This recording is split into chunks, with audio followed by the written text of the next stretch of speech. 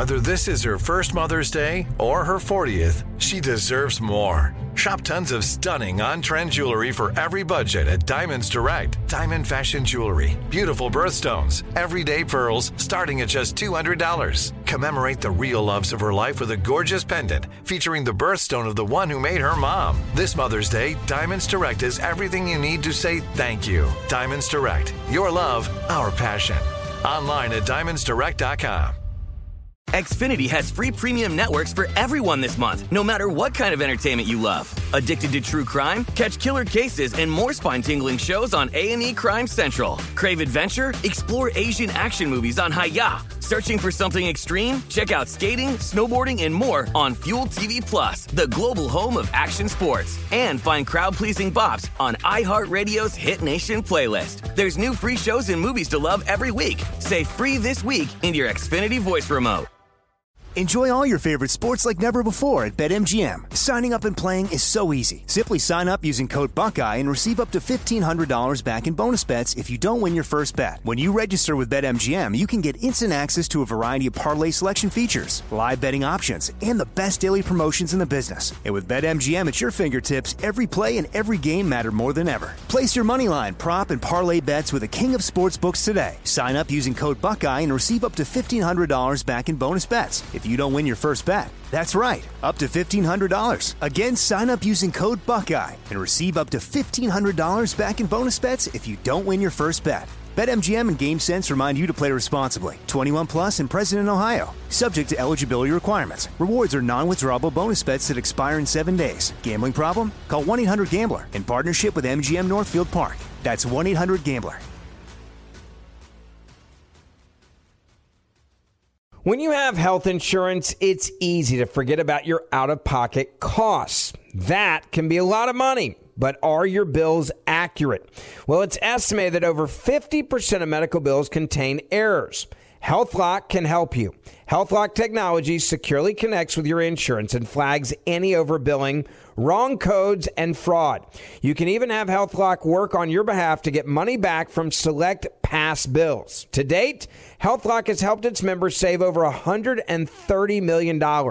So to save, visit healthlock.com today. That's healthlock.com today.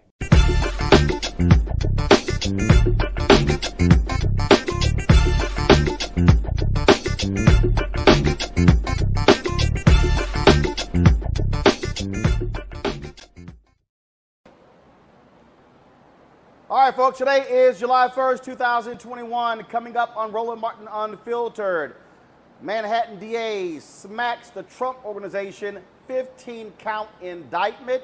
We're going to break down what it means. Oh, yeah, they're trying to hold that thug accountable for shady business dealings. Also, speaking of shady, the Supreme Court gut Section 2 of the Voting Rights Act. Conservatives on the court making it a lot easier for Republicans to have voter suppression. Also, Speaker Nancy Pelosi, she's appointed Republican Liz Cheney to the January 6th Select Committee. It's going to be chaired by Congressman Benny Thompson of Mississippi, who, of course, is the chair of the Department of Homeland Security Committee. Folks, we got a jam-packed show for you. We'll also talk about Nicole Hannah-Jones getting tenure at the University of North Carolina. Will she take the job? It's time to bring the funk. I'm Roland Martin Unfiltered. Let's go. Whatever the biz, he's on it. Whatever it is, he's got the scoop, the fact, the find. And when it breaks, he's right on time and it's rolling. Best believe he's knowing.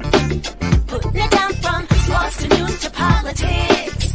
With entertainment just for kicks, he's rolling. It's on go, y'all. It's Roland Martin, yeah.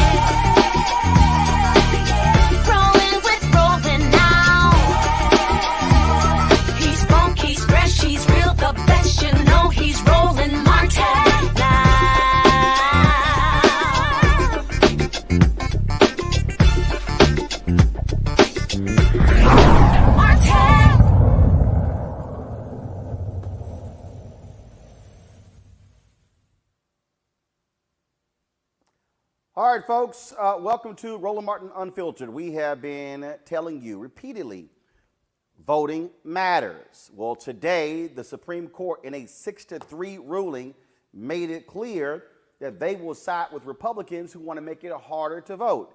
What was before the court was a case out of Arizona that dealt with the issue of Section 2 of the Voting Rights Act.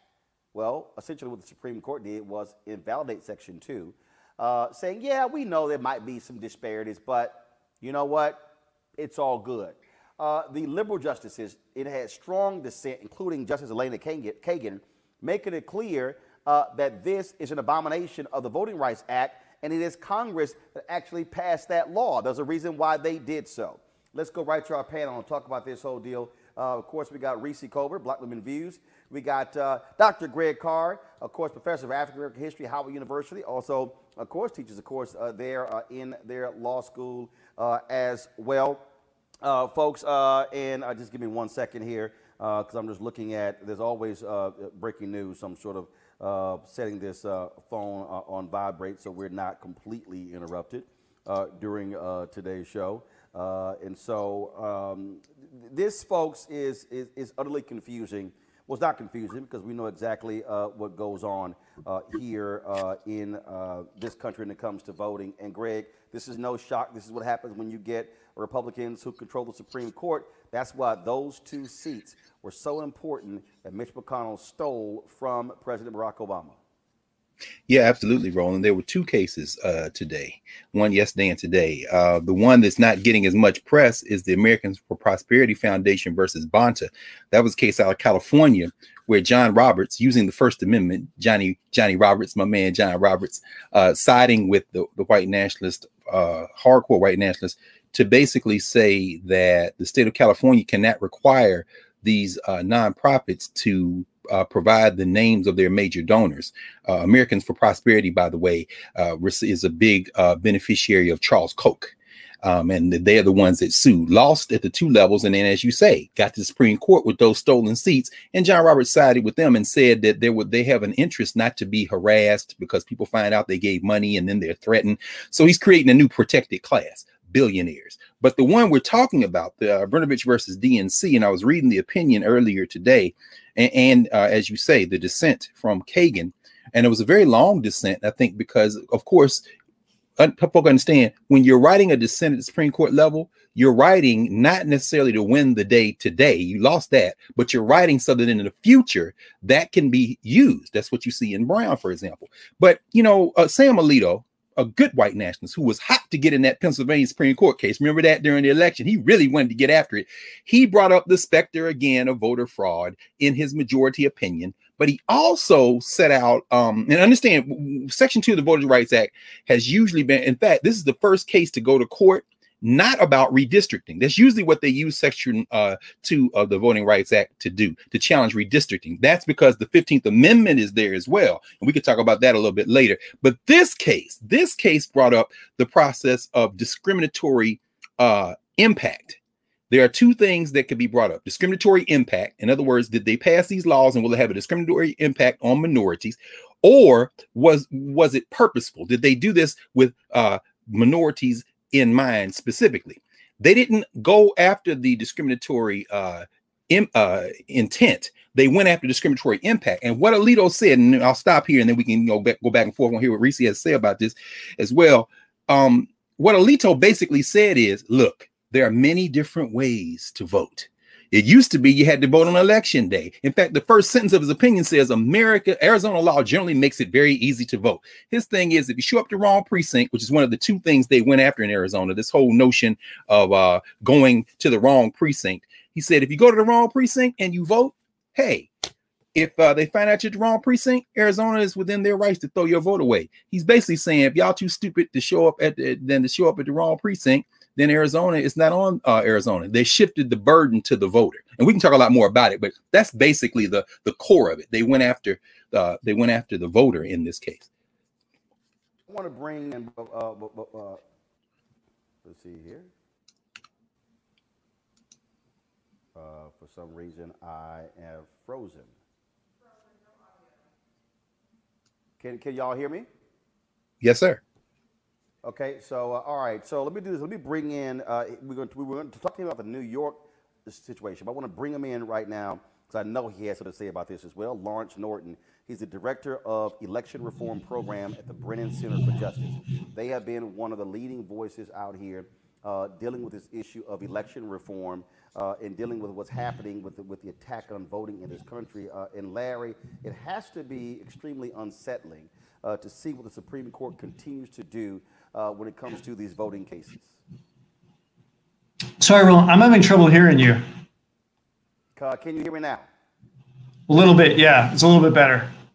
I said it has to be unsettling to see the Supreme Court continue the path they're on when it comes to protecting the right to vote in this country. Yeah. Look, I think the lesson from today is we're not going to be able to count on the courts to protect the right to vote. And it's a big reason why, there are two big voting rights bills in Congress right now. You have S1 for the PEOPLE Act and John Lewis Voting Rights Advancement Act that would both set minimum standards nationally so that states have less room to suppress the vote, and would also give the Department of Justice, the John Lewis Voting Rights Advancement Act, more of a role in saying whether or not states can move forward with voter suppression laws. Today's decision makes it all the more clear that it's imperative that Congress take the lead here and move to protect voting rights. We're not going to be able to count on the Supreme Court to step in the future. And the thing here that we have to understand, Lawrence, is that by having that 6th vote, look, even if one of those justices decides to step in, it's going to be 5-4. And we see Alito staunchly.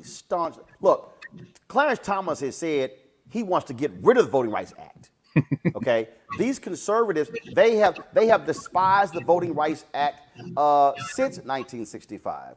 And then to hear Republicans say, oh, if Democrats keep doing this, it's going to hurt us from elected Republicans. They basically put it in their lawsuit. Hey, we need to be able to essentially cheat in order to compete.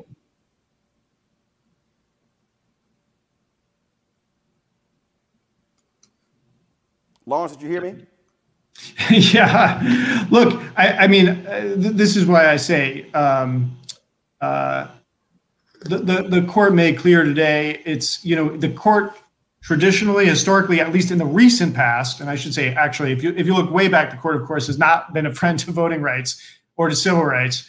But, I think a lot of Americans got used to in the past 30, 40 years that the Supreme Court's going to step in and make sure that there can't be the kind of blatant voter suppression laws that we're starting to see passed around the country, particularly this year. And they're not going to be there anymore. With this, there's a 6-3 majority now that is fairly hostile to voting rights. While certainly we should be able to continue to go to the courts to fight for our rights, Congress is, and by the way, this Supreme Court has recognized this. Congress is going to be the backstop to ensure that all Americans have the right to vote in federal elections. So at the end of the day, this is very frustrating. On the other hand, we had 50 Democratic senators vote to proceed on For the PEOPLE Act. It was filibustered. I think we're going to see similar numbers, 50, 51 senators say that they're in favor of the John Lewis Voting Rights Advancement Act, which is also very important. And we're gonna have to see whether or not the Democrats decide that they're going to get rid of the filibuster to pass these two pieces of legislation, because they're not going to be able to rely on the courts to save them going forward in the way that they might have in the past. Reese Colbert, I want to bring you in. Reese, can you hear me? Reese, can you hear me? Couldn't hear you, Reese. You're on mute. Reese, I can't hear you. She was on mute for a minute, Roland. Let's see now. Hey, can you guys? Yes. There we go. Now we got you, Reese. All right. We got you. For all of the people, Reese, who keep we this crap in 2016 and 2020 about, when it comes to voting, understand, they better understand what's going on here. Republican strategy is to try to control who votes at every level because they understand the demographics are changing and it's not in their favor. And the Supreme Court has just said y'all can make it harder to keep for folks from voting. Absolutely. And here's what's so troubling to me is what this Supreme Court has basically told the Republican legislatures is you have free reign to implement whatever kind of restrictive voting measures. And they understand that the Congress is unlikely to pass any kind of voting reforms. And what's really troubling and scary about this is going back to this whole January 6th commission and the big lie about the election. Republicans are using the Republican talking points about the election being stolen and about this fraudulent claim of voter fraud to implement these restrictions. And there's really nothing to stop them at this point. I mean, I think that it's positive that President Joe Biden is putting more and more people on the federal court. So at least there might be some backstop on the lower courts before it gets to the Supreme Court. But if it gets to the Supreme Court, then it's game over for voting rights. And so the Democrats have to do something. I don't know what they can do. I know people are tired of saying do something, Democrats, but what other choice do they have? On the other hand, I think, though, what is really important to understand is we have time to prepare for these voter suppression tactics. And I think that these voter suppression tactics really backfired big time for Republicans in 2020. Like, for instance, they discouraged the Republicans, from voting for absentee balloting. And typically Republicans have large numbers for absentee voting. And that made the difference in Georgia when those absentee ballots came in those black areas and Biden and Harris pulled out the victory in Georgia. It made the difference as well when it came to the Senate races down there in Georgia. And so the more that the Republicans attack the sanctity of the vote, the more they're actually suppressing their base as well as the Democratic base. As long as the Democrats can somewhat counter it by educating voters, by making sure that they are fighting back as much as they can in the courts. And if they can in Congress, I think Democrats will understand that they have to work that much harder to vote. The problem, or the biggest imperative that faces the Democrats, in addition to trying to get some voting rights passed, is giving people a reason to turn out in 2022. If you can get your base energized, they will turn out and they will win. And that's what 2020 showed, irrespective of what the Republicans try to pull. Greg, I want to read this. Can you hear me, Greg? Yes, sir. Just for folks, I'm still having some computer issues over here, so folks, I apologize. But you can at least still hear me. We'll figure out what's going on with my video. As I say, we're moving to new office space, and so we're using StreamYard completely, and it is not going exactly how it's supposed to go. But you can at least hear me. Yes. This is the statement that Kristen Sinema, one of two senators from Arizona, actually announced today. This was her response to the Supreme Court decision, Greg. The right to vote, faith in the integrity of our electoral process, and trust in elected officials are critical to the health and vitality of our democracy. Today's ruling will hurt Arizonians' ability to make their voices heard at the ballot box.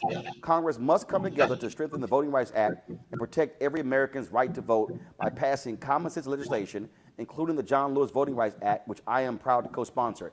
Greg, the reason this is a bullshit statement, it's real simple here. If she and Senator Joe Manchin would actually end the filibuster, they can pass the For the People Act. They can pass the John Lewis Act to stop a lot of this. And so I'm sorry, this statement isn't worth me scraping doo-doo off of my shoe. Roland, I think, it's difficult for us to see a thing up close in the light of history and momentum. And I think, Reese, what you just said makes so much sense. The solution to this doesn't lie in the present or the future. The solution lies in the past. So when you look at citizenship education, like what Senator McCarthy did in South Carolina, and the whole idea of preparing people. See, Sam Alito, what they didn't do in today's opinion, what Alito didn't say, is that the Voting Rights Act is garbage. They can't go that far yet.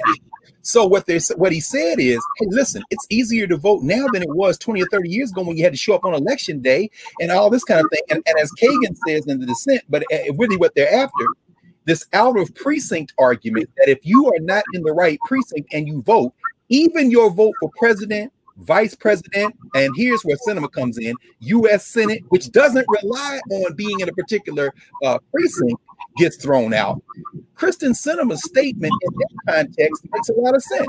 It may not be BS. Why? Because you know who gets harmed today? Kristen Sinema. So inch by inch, we're inching toward a confrontation. And what we have to understand, like you just said, Reese, we have to get our voters out. We have to get our voters educated. We got to make sure you know where to go, or take advantage of those weeks of early voting, which is what Alito is hanging his hat on. You have to show up. If you don't get an early vote, there are many different ways you can do this. Finally, and here's where it's very interesting. Neither the For the People Act or the John Lewis Act has language, and the John Lewis Act is, as you say, Lawrence, specifically targeted at the Voting Rights Act, reestablishing preclearance, changing that formula, making it larger. But neither of those pieces of legislation address what these state legislatures are trying to do. And remember, the Georgia case is now going to work its way through the federal courts, which is take away local control of elections and move it into the state legislatures so that even if you do outvote somebody, they can put themselves in a position to steal the election anyway or overturn it at the state level. This battle is far from over. I'm really encouraged in many ways. And the solution to this looks like what we did in the 1960s and 70s, which is you get your people registered, you find out where they are, and then you press and you destroy this by overwhelming them in their capacity to steal with people who know exactly where to vote or know exactly what strategy to pursue, and then go out and do it. And Lawrence, the thing that we're seeing here when we talk about how you must prepare, for people who don't understand the shenanigans in Arizona, the Republican Party in Arizona is so sick and demented that they have stripped the authority over the elections from the Secretary of State, giving it to the Republican Attorney General until January 1 of 2023, when the term of the democratically elected Secretary of State ends. That's the kind of heinous actions they are taking in order to, yes, in my language, steal elections. Yeah, that provision in Arizona is crazy. Basically, they're saying that the Attorney General is the only one that can defend actions, which the Secretary has done before when there are lawsuits that are brought against around elections. And as you said, it's only for the period of time that the Democratic Secretary is in office. So it's pretty blatant what they're doing there. And I do think that is likely to end up, by the way, in court. We'll see what the courts do with it. But I think there's, even with where the courts are right now, I think there's in that case, there's a pretty good claim to be brought that is not constitutional. But I do think more broadly, there is this issue of, trying to change the rules in whatever way possible to preserve power. And that's very dangerous for our democracy. It's true. You can't deal with everything through federal legislation. But the more we can do to create some kind of basic standards is really important. I totally agree with what everybody's saying here. At the end of the day, what this comes down to is a show of force at the ballot box and a repudiation of these kinds of tactics. And the Washington Post had a poll today that I think is very telling, that huge majorities of the country think access to the polls is more important than the Republican line about beating back fraud. So the other thing I'm hopeful is that we get the message out to people about what's really happening here, and that motivates people to get to the ballot box and push back. I do want to get your thoughts, Lawrence, on what the hell is going on in New York with the mayoral election. You were both to discuss that. I want to talk about that. I mean, seriously, do we know how to count? Yeah, I got to say, the New York City Board of Elections has had problems for a long time. It's a little bit It's a unique situation in New York. The structure basically means the board is unaccountable to anybody. And the results has been, election after election, there are major problems. So in this one, of course, they didn't know how to count. They ran test ballots and they included those in the totals. And so they added 135,000 ballots when they shouldn't have. But, in 2020, anybody who lives in New York remembers they finally got early voting in New York City, and there were massive lines because they weren't prepared for it. We had huge numbers of mail ballots rejected. The board of elections in New York City, there are 10 members on the board. They're appointed by political party bosses in 5 different boroughs. So nobody's really accountable to anybody. The city funds them, but they're governed by state law, and there needs to be a change in the structure there. The entire board needs to be reformed. And I think one of the problems that we've had in New York is that a lot of politicians have said, well, at the end of the day, who's really hurt by this? And I think what we're seeing right now is when you have something like this happen in New York City, it's the media capital of the country. It gets massive attention. And of course, it hurts the voters in New York City, but frankly, it hurts everybody in the country because it gives fodder to people like Donald Trump and a lot of his other supporters who are looking to create confusion, sow doubt about elections generally, and they're using this as an example for that. I think New York is unique in a bad way in terms of election administration. It doesn't mean anything. And of course, they caught the problem very quickly, and we have paper ballots, so we can always go back. But those are details. The big message that somebody like Donald Trump now gets to say is, "Oh, we can't trust elections." That's their goal, right? And that's very dangerous. Right, absolutely there. And that, to me, I think an issue. And so I dare say this here. This is where the folks at Black Voters Matter and other places, this is where they need to be protesting in New York City, because this is where Democrats need to be called out for the shenanigans in New York, because they've had some of the most ridiculous voting laws in that state. I don't care if they're a Democrat. I don't care if they say, hey, it's us keep winning. No, the voting laws in New York City and New York State suck, and they need to be put on blast, just like Georgia and Alabama and Mississippi and Texas and Tennessee and Florida and everywhere else. That, Reese, has to happen. Absolutely. I mean, if I'm not mistaken, I think New York just recently got early voting. I could be wrong about that, but I'm sorry. Did somebody say something? No, yeah. I'm agreeing with you. yeah, right. So I mean, they still have pretty archaic voting laws. And I think part of the problem here, though, we have to be honest, is our appetite for instant results. And with ranked choice voting, that's just not going to happen. It's a very complicated process. There are a lot of ballots to count. It's very intricate in terms of different rankings and then ballots falling off, et cetera, et cetera. And so I think that people do need to kind of cool it a little bit and wait for the votes to be counted. That was one of the things that happened in the 2020 election. Count all the votes. I mean, Donald Trump said that because he thought he was going to win. And then we said that because we thought we were going to win. We did win. Our side won. But I think that, it does, to everybody's point, it definitely does engender skepticism and cynicism about the process. Even when you catch errors, it still makes it seem like something funny is afoot. But the one other thing I did want to talk about, too, a little bit is about the Andrew Yang and Garcia alliance. And I think we saw that rear its head in terms of Garcia overtaking Maya Wiley for second place, at least for now. There's still 120-something thousand ballots that need to be counted. And so I think that in addition to needing to understand the process better, a lot of ballots did not contain full rankings. So some people chose not to rank Adams or Wiley or Garcia or whoever else. So there's that goes to voter education, or maybe just voter preferences. It's a little bit of both. But I also think it goes to strategy. The Yang Garcia alliance emerged towards the end, and board of elections everywhere who moved towards this thing. And the one more thing I will say is that typically it's almost always the case that the person who finishes first without ranked choice voting is the person that ultimately wins. That may not be the case here in New York because of that alliance and other factors, but more than likely, Eric Adams will be the next mayor if, as statistics have shown, our next Democratic mayoral candidate.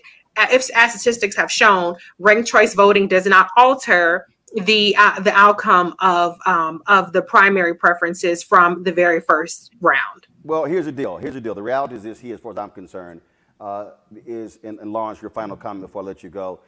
Then I'm going to go to you, Greg. I'm going to bring in Matthew Dowd. Bottom line is this here, Lawrence. Doesn't matter if it's ranked choice. If you do not reform the system, what Democrats in New York are doing, they are allowing Republicans to have a talking point saying, see what happens when they run elections. This is not hard. It's not hard to know how to properly count. We saw the same mess with the Iowa Democratic Party in the primary last year. And so fix your damn voting laws, get it done. And again, Democrats, have the guts to call out your own party in New York City and New York State, Lawrence. Yeah, I couldn't agree more. And this is something that people have been calling for New York City to fix that Board of Elections for decades now. And Democrats control the state legislature now completely. If they want to do it, they can do it. They can fix this. And so far they're making the right noises, but they've made the right noises before, and somehow every year they fail to fix it. So I'm hopeful that this was just such a disaster, and people realize what the stakes are now, that they really do finally reform that system. Because the truth of the matter is, it doesn't matter what your laws are. If you have really bad administration, it's gonna disenfranchise voters, and it's gonna cause doubt, and that's what we've got in New York City right now, unfortunately. That's right.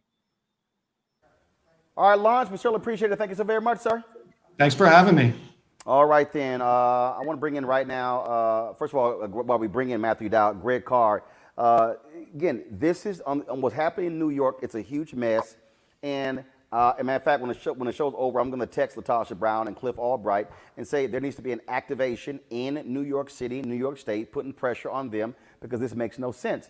If there are places that are making it harder for people to vote, and New York State is one of those places, those laws need to be changed. Pressure needs to be brought to bear. Greg?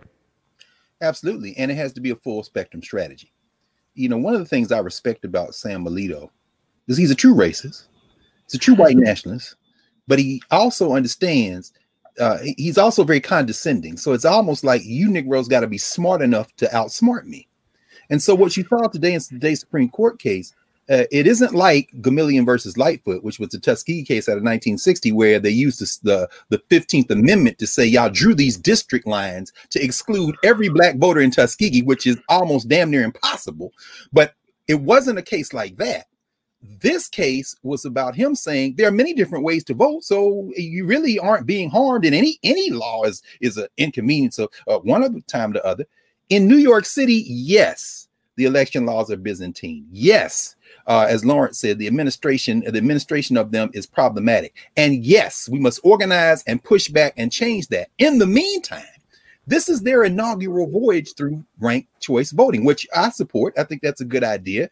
There are 120,000+ ballots still out absentee, and that's not even counting the provisionals and a possible recanvass. 40,000 of those ballots are in Manhattan. Another 35,000 are in Queens, and many of those precincts in Manhattan favor Garcia. So what Reese said is very true. Yang and Garcia, in this kind of virgin journey in ranked voting, teamed up in a way. As we see subsequent elections go, people are going to think differently and maybe use these alliances. I'm not sure Garcia doesn't overtake Adams based on where the outstanding ballot is, which leads me to the final and most important point. While we are fighting in the courts, while we are fighting in the legislatures, you register to vote, everybody. You organize. And this is one of the things Cliff and LaTosha are doing. You're going around the country, you're getting people together. We have to pursue a multi-platform strategy. So, and you're right, Reese, you're absolutely right. We all want immediate results. It's ugly in New York, but I think it's going to work out ultimately, and everybody just needs to calm down. I'm much more concerned about Maya Wiley losing in a way because of exactly what you said, and we're gonna find that out probably to the middle of the month. Yeah. All right. So hold tight 1 second. We're still trying to figure out the technical issues on my side. I'm gonna go to a commercial break. When we come back from this break, we're gonna talk with Matthew Dowd longtime Republican strategist, who now says, in order to save America, we must elect Democrats. That's next, right here on Roland Martin Unfiltered. When you study the music, you get Black history by default. And so no other craft could carry as many words as rap music. I try to intertwine that and make that create whatever I'm supposed to send out to the universe. A rapper, for the longest period of time has gone through phases. I love the word. I hate what it's become, and to this generation, the way they visualize it. Its narrative kind of like has gotten away and spun away from, I guess, the ascension of Black people.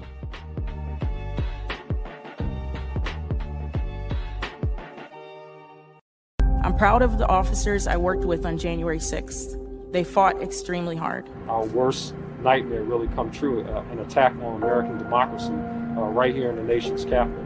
I experienced the most brutal, savage, hand-to-hand combat of my entire life.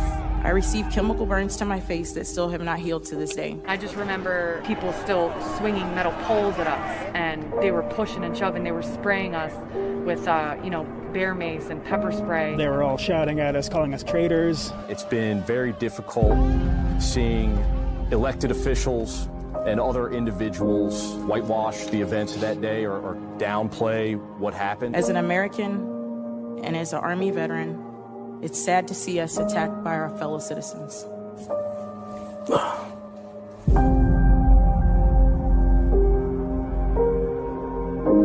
Midas Touch is responsible for the content of this advertising. Black women have always been essential. So now how are you going to pay us like that? And it's not just the salary. I mean, there are a whole number of issues that have to support us as women. Yeah, but that's what we deserve. We shouldn't have to beg anybody for that. And I think that we are trying to do our best as a generation to honor the fact that we didn't come here alone and we didn't come here by accident. I always say every generation has to define for itself what it means to move the needle forward.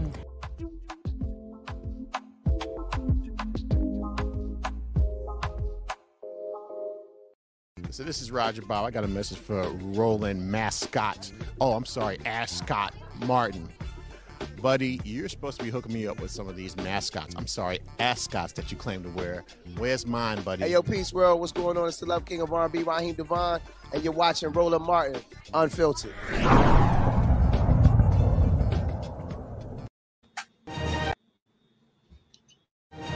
I'm Kirsten Sinema. I found the time to train and run the Boston Marathon. I think it'll be the most emotional run of my entire life. I found the time to train and complete the Ironman competition in New Zealand. And almost a dozen other races. And I had plenty of time to summit Mount Kilimanjaro. But I just couldn't find the time to come to Washington, do my job, and vote for the January 6th Commission to investigate the domestic terrorist attack on the U.S. Capitol. Kirsten Sinema. Bad for Arizona, bad for America. Let's get a real Democratic senator in Arizona. You want to support Roland Martin Unfiltered? Be sure to join our Bring the Funk fan club. Every dollar that you give to us supports our daily digital show. There's only one daily digital show out here that keeps it black and keep it real as Roland Martin Unfiltered. Support the Roland Martin Unfiltered daily digital show by going to RolandMartinUnfiltered.com. Our goal is to get 20,000 of our fans contributing $50 each for the whole year. You can make this possible. RolandMartinUnfiltered.com. All right, so a lot of y'all are always asking me about some of the pocket squares that I wear. Now, Robert don't have one on. Now, I don't particularly like the white pocket squares. I don't like even the silk ones. And so I was reading GQ magazine a number of years ago, and I saw this guy who had this pocket square here, and it looks like a flower. This is called a shibori pocket square. This is how the Japanese manipulate the fabric to create this sort of flower effect. So I'm going to take it out and then place it in my hand so you see what it looks like. And I said, man, this is pretty cool. And so I tracked down, it took me a year to find a company that did it. And so they make these about 47 different colors. And so I love them because, again, as men, we don't have many accessories to wear, so we don't have many options. And so this is really a pretty cool pocket square. And what I love about this here is you saw when it's in the pocket, you know, it gives you that flower effect like that. But if I wanted to also, unlike other, because if I flip it and turn it over, it actually gives me a different type of texture. And so therefore it gives me a different look. So there you go. So if you actually want to get one of these Shibori pocket squares, we have them in 47 different colors.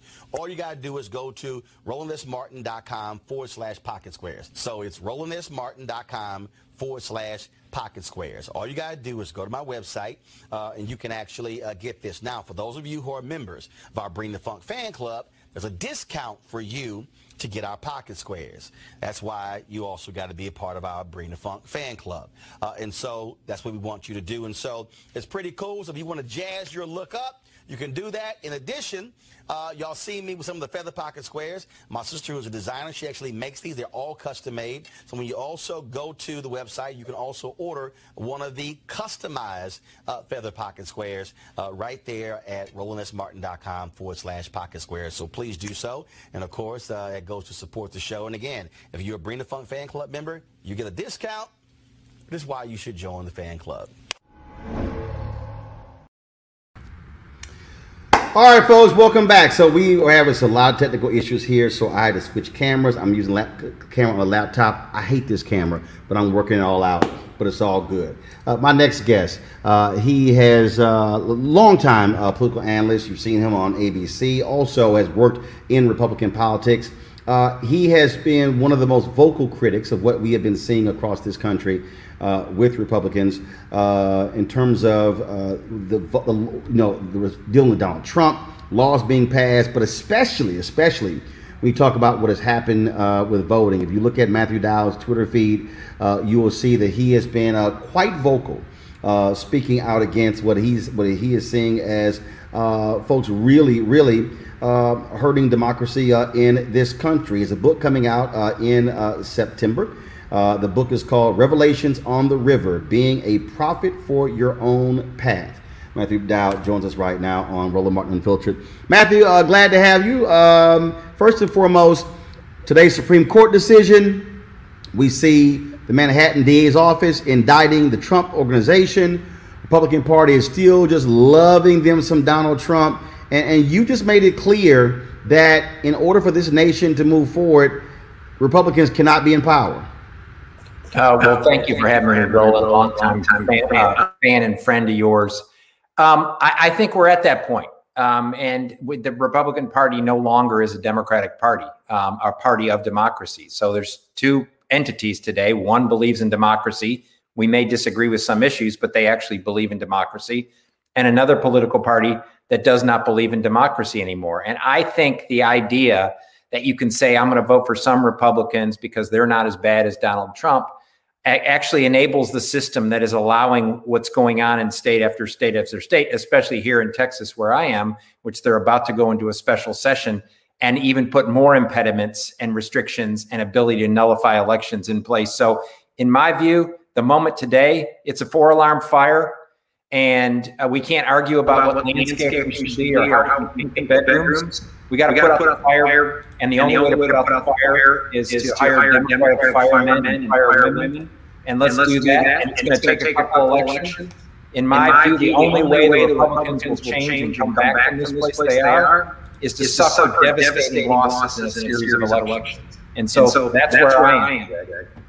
You said something that I think is really important when you said, look, they are going to support him regardless. And you see that.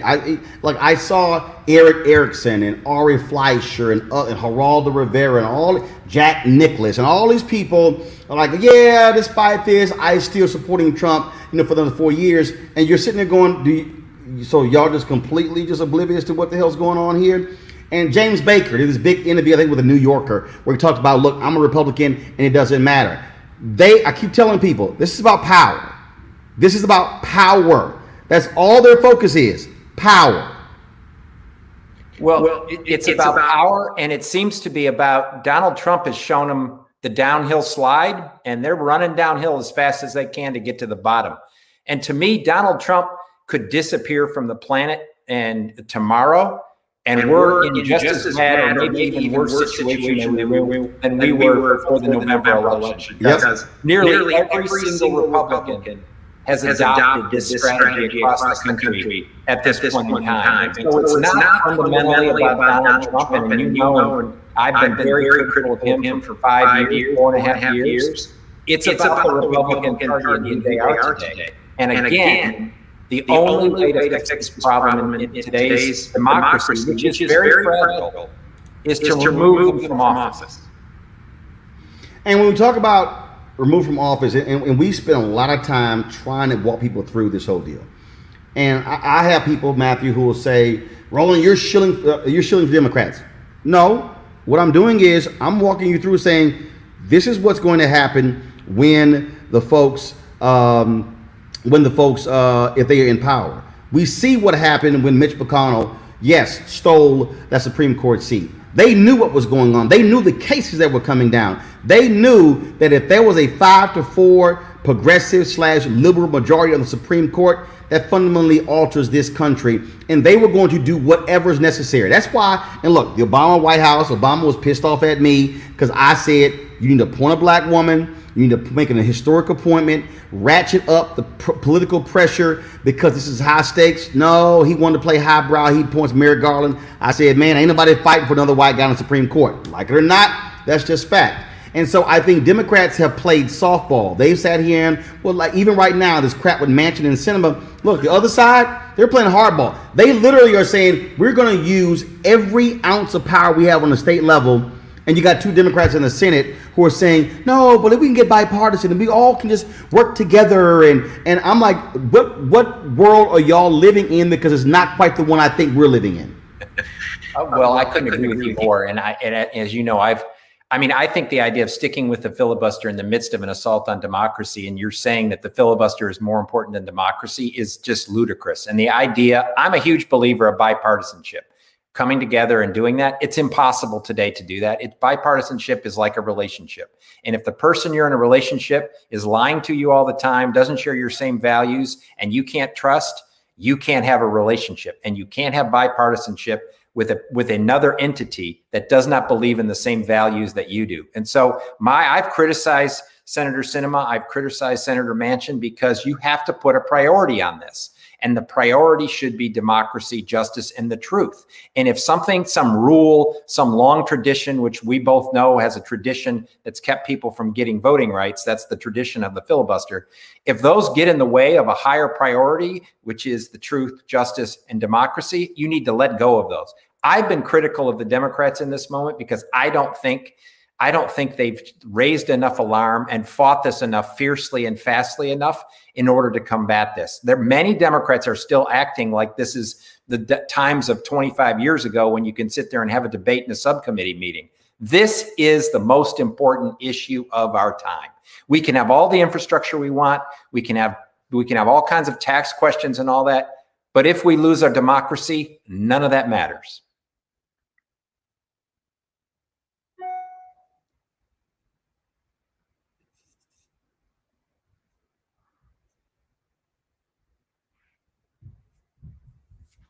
First, sorry about that. I'm going to bring in Misha Cross, who joins us right now, Democratic Strategist. We still have Reese Colbert, Greg Carr, and Amisha. A question for Matthew, but also address the issue of trying to get the Democrat strategists and political operatives and the politicians to understand that what is happening right now is literally about the next 50 to 100 years. That's what this is about right now. Misha, you're on mute. Absolutely. I said, thanks for being here, Matthew. My question is around, honestly, setting this stage, because I'm coming down from the Supreme Court decision today. We know that the track to move voting rights forward is the road less traveled, and it's one that looks like Republicans are winning, and they're getting a huge assist from the courts. what is next on that frontier, and what can Democrats do? Because it seems like they're so afraid to push go in the filibuster, and that's the only way to move forward with the Voting Rights Act as well as with the For the People Act. So to me, first we have to call this out as strongly and as quickly as we possibly can, and I think the pressure on the Biden administration to do whatever they can possible to prevent these things from happening. Obviously, we can't control what the Supreme Court does in this moment, and they're going to do whatever they're going to do, which they obviously completely gutted the Civil Rights Act of 1965 that many people's blood brought us, and now it's basically gone in this moment. To me, the fundamental way this is going to be fixed is people are going to have to overcome the impediments in 2022 and vote in overwhelming numbers in order for this not to happen. And my biggest fear is the impediments are awful, the restrictions are awful. My biggest fear is the level of nullification they want to put in elections. So even if people overcome the impediments and the restrictions and do everything possible and vote, they are trying to pass laws that allow elections to be nullified. And that, to me, is the scariest, most autocratic thing that's getting discussed today. All right, Reese Colbert. Hi, Matthew. My question for you is this. Listen, we've seen the quote unquote never Trump Republicans who have kind of formed this temporary alliance with the Democratic Party. But I think, as you pointed out, the Republican Party hasn't pivoted away from Trumpism. In fact, it's swallowed whole by Trumpism. How much longer do you think this never Trump Republicanism is going to last? And why should Democrats kind of trust the never Trump Republican to truly be an ally, at least for the next 2 years, if not the next 4 years? So I do my own, I try to put pressure. I know a lot of the never Trump Republicans. I know a lot of them. I was friends with a lot of them. I've talked to a lot of them, and I've tried to convince them that the only vehicle to fix this problem right now is not to try to redo the Republican Party, but is to go all in with the Democratic Party, remove the Republicans from office, and then maybe at some point they'll fix themselves in this. I am a firm believer, though, that we have to try to bring in every possible ally in this moment as we can. We might have disagreed them on certain things, and we may even not trust them completely in this moment. But I know we fought many wars where we had allies that we didn't completely trust. But in order to remove a problem, and the World War II is a perfect example of this, we had allies that we didn't necessarily, agree with or want. So I think we have to do this in a concerted effort. But I think many of people like me and others need to speak out and convince them that the Democratic Party right now is the only party of democracy in America. And if you really want to fix this problem today, not only for president and U.S. Senate and Congress, you have to vote for Democrats for governor, lieutenant governor, state senator, state rep, sheriff, county judge, county commissioner, everywhere down the line until this cancer is removed. Thank you.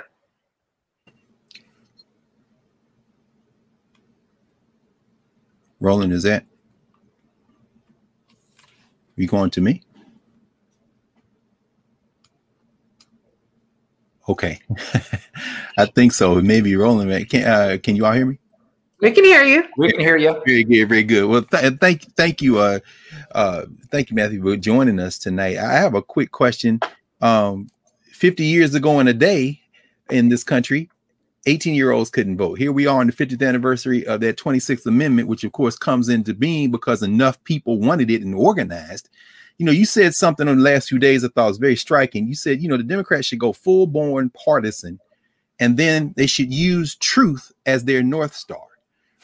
We've seen worse odds than this before in the past. And you're absolutely right. I think a lot of us who are paying attention share your concern about nullification. But I think about Dr. King talking about interposition and nullification, and realize that if you're using truth as your North Star, you can even overwhelm that. We can push this past even these machinations. But when you said use truth as the North Star to the Democratic Party, what did you mean by that? What I mean by that is the idea that just this constantly seeking for Republican friendliness in the midst of this, and we have to put a bipartisan face on it, we have to do this. I think we have to set a sort of, as I said, the truth is the North Star. And the truth is what happened on January 6th, why it happened, and who was behind it. And I don't mean the 400 or 500 people that were arrested. I mean elected officials that were behind it, that instigated and facilitated it. And so truth ought to be all our pursuit. It ought to be all our pursuit every day of our lives, that we pursue truth regardless of partisanship, regardless of where we are on things, regardless of our ideology. Truth ought to be the sort of the sunset that we all head towards in this moment. And so we have to drop all the things that get in the way of truth and confront it. And I like to remind people that the 14th and 15th Amendments to the U.S. Constitution were passed in a purely partisan way. Because if we followed the same Sinema Manchin mandate today, we would have not had a 14th and 15th Amendment to the United States Constitution in our country. And so if partisanship is the only way to get to the truth and justice, use partisanship, because bipartisanship is not the goal. The goal is truth. Wow. That's very powerful. Really trying to ask people to read. I mean, that's part of the problem. See, what you just said there, I think, speaks to what we're now dealing with. What we're dealing with is these people who are throwing out stuff. Yes, when they go bipartisanship. Like every time a Democrat gets elected, the media goes crazy about bipartisanship. They don't give a damn about that. Republicans don't care. Like, Republicans will not appoint a Democrat to their cabinet. They're like, we're not doing that. We're going to appoint Republicans. That's the first thing. Democrats, are you going to put any Republicans in your cabinet? I want one Democrat to say, hell no. I mean, again, elections have consequences. And I agree with you. It would be great if there were 10 or 15 senators who would support these bills. Sure, we saw with Juneteenth, okay, it was unanimous consent on the Senate side. But the reality is, Juneteenth is a national holiday. It's not the same as voting rights. It's not the same as infrastructure. It's not the same as COVID relief. It's not the same as these major bills. And I think part of the deal here, Matthew, is that the Republican Party is what I call a far right party. The problem with the Democratic Party, it's actually too big of a tent. Meaning you've got moderates, you've got conservatives, you've got progressives, you've got liberals, so you got to satisfy a lot more constituencies on the Democratic side than you do on the Republican side. Well, I think that's true. And the Democratic Party for the last 50 years has been a much bigger, more diverse tent than the Republican Party. But the Republican Party has become a lot less diverse over the course of the last 20 years, much less diverse over the last 5 years, for sure, much less diverse over the last 5 years in this process. I mean, I think that everyone has to go back into the basics, which is, what are the fundamental values? Like, let's all let go of the arguments over some specific policy that's on, healthcare. Let's let go of those arguments for right now. Let's let go of the tax code arguments. Let's go of all of those things just for now and say what matters the most to us. I reminded people the other day that 1933 to 1945 Germany, they had great infrastructure improvements and the economy was booming. Mm-hmm. Simultaneously, they lost their democracy in the midst of it. Mm-hmm. So the idea that I think every day the Biden administration and every Democrat, every individual, I try to do this, ought to wake up every day and say, how can I help preserve democracy today? Last Tuesday, I went down to this small town in Hays County in Texas and signed up to be a volunteer deputy registrar with 35 other people. Because I think everybody has to figure out what are the things we can do in this moment to help. And I'm going to do whatever I possibly can in Texas, where I am, to elect Democrats wherever I possibly can. And then I'm willing to have an argument 4, 5, 7, 8, 10 years from now when the Republican Party decides they're part of democracy. I can have an argument with them then. But today, it's the only path forward. Mm-hmm. Well, I mean, that particular point, I think, is a really critical one. And it is, and I say this to people, and they think I'm joking, and I love these people who comment on my Facebook page and YouTube channel. When I say, folks, if you have to study the past, meaning when you talk about the 13th, 14th, 15th Amendment, those Reconstruction Amendments, because when you talk about that, it was radical Republicans fighting Southern Democrats. Yep. And radical Republicans actually said, damn it, if they are not going to support it, ain't our problem. We're going straight ahead, because they understood on the flip side, those amendments took place in the aftermath of the Civil War. It was not 20 years later that the Great Compromise of 1877 happened. It was literally 14 years. Jim Crow laws were put into place. They understood that changes had to be made. Great Compromise happens in 1877, and then 1890, Mississippi said, oh, we need a constitutional convention. One black person invited, Isaiah T. Montgomery. He then votes to strip black people of their right to vote. Not one black person elected statewide in Mississippi ever since then. And as an African American, people say, well, why are you so harsh with Senator Tim Scott? Because I'm sorry, I can't accept a modern day Isaiah T. Montgomery voting to not move forward with the For the People Act on the John Lewis Act. And yes, Matthew, it offended me seeing all those Republicans travel down to Selma with John Lewis for Selma 50th and having that regular ass field trip, taking photos. And I'm going, but you're going to come back the same way you went. I said, Congressman Lewis, I'm sorry. They can't come on the field trip, because if that's going to be how they vote, to me, it's a photo op. And so, look, I am 52. I have 13 nieces and nephews. What we're fighting for today, what you're talking about, Matthew, what Greg and Reese and Amisha, what we're talking about is literally our children's children. And will they be boxed in under the weight of a minority party that doesn't represent the interests of America, but they hold the keys to the power? Well, you're absolutely right. And I will add the other thing to this.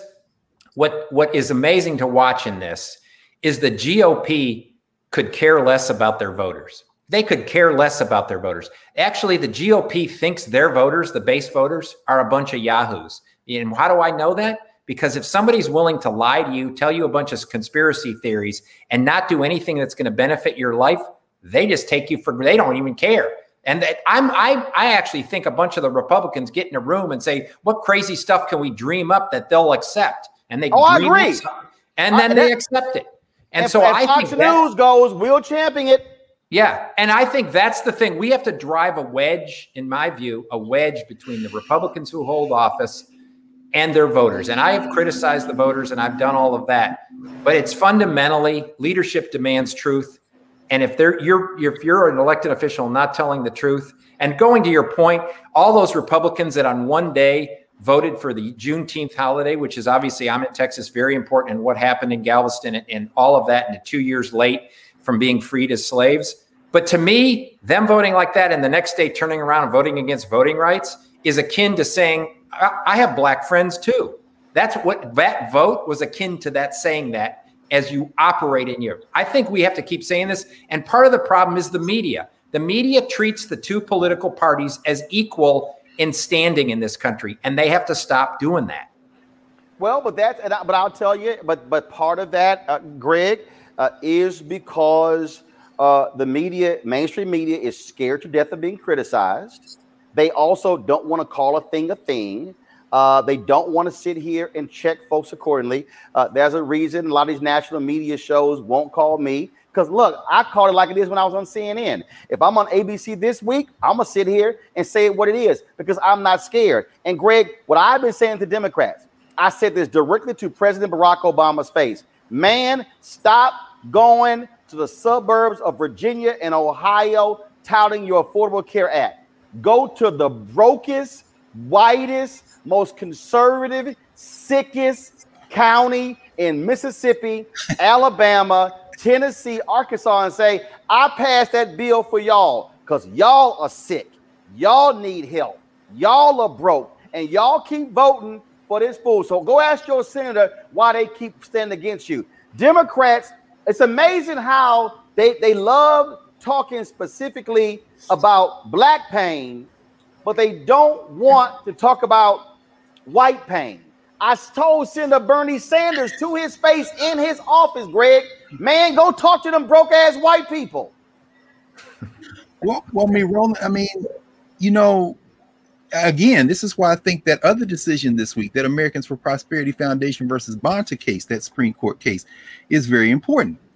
rather than expand the electorate, go back to the 1960s, whether it be Lyndon Johnson, whether it be a guy like Everett Dirksen, who is a cat named Joe Williams, an elder from Tallulah, Louisiana. He's an ancestor now, Democrat his whole life. But he said, you know, I respect a guy like Dirksen. And that's, you know, from Amisha's home state of Illinois, and didn't ever get many black votes out of Chicago, but knew with the Republicans in the minority in the 1960s that he wanted to be on the right side of history, talking about trying to build democracy. That's what you're talking about. But what we've seen, and again, that Americans for Prosperity case of a piece with Citizens United and everything else, rather than trying to expand the electorate, do, Matthew, like what you're doing, going to these small towns in Texas. And let me get down here.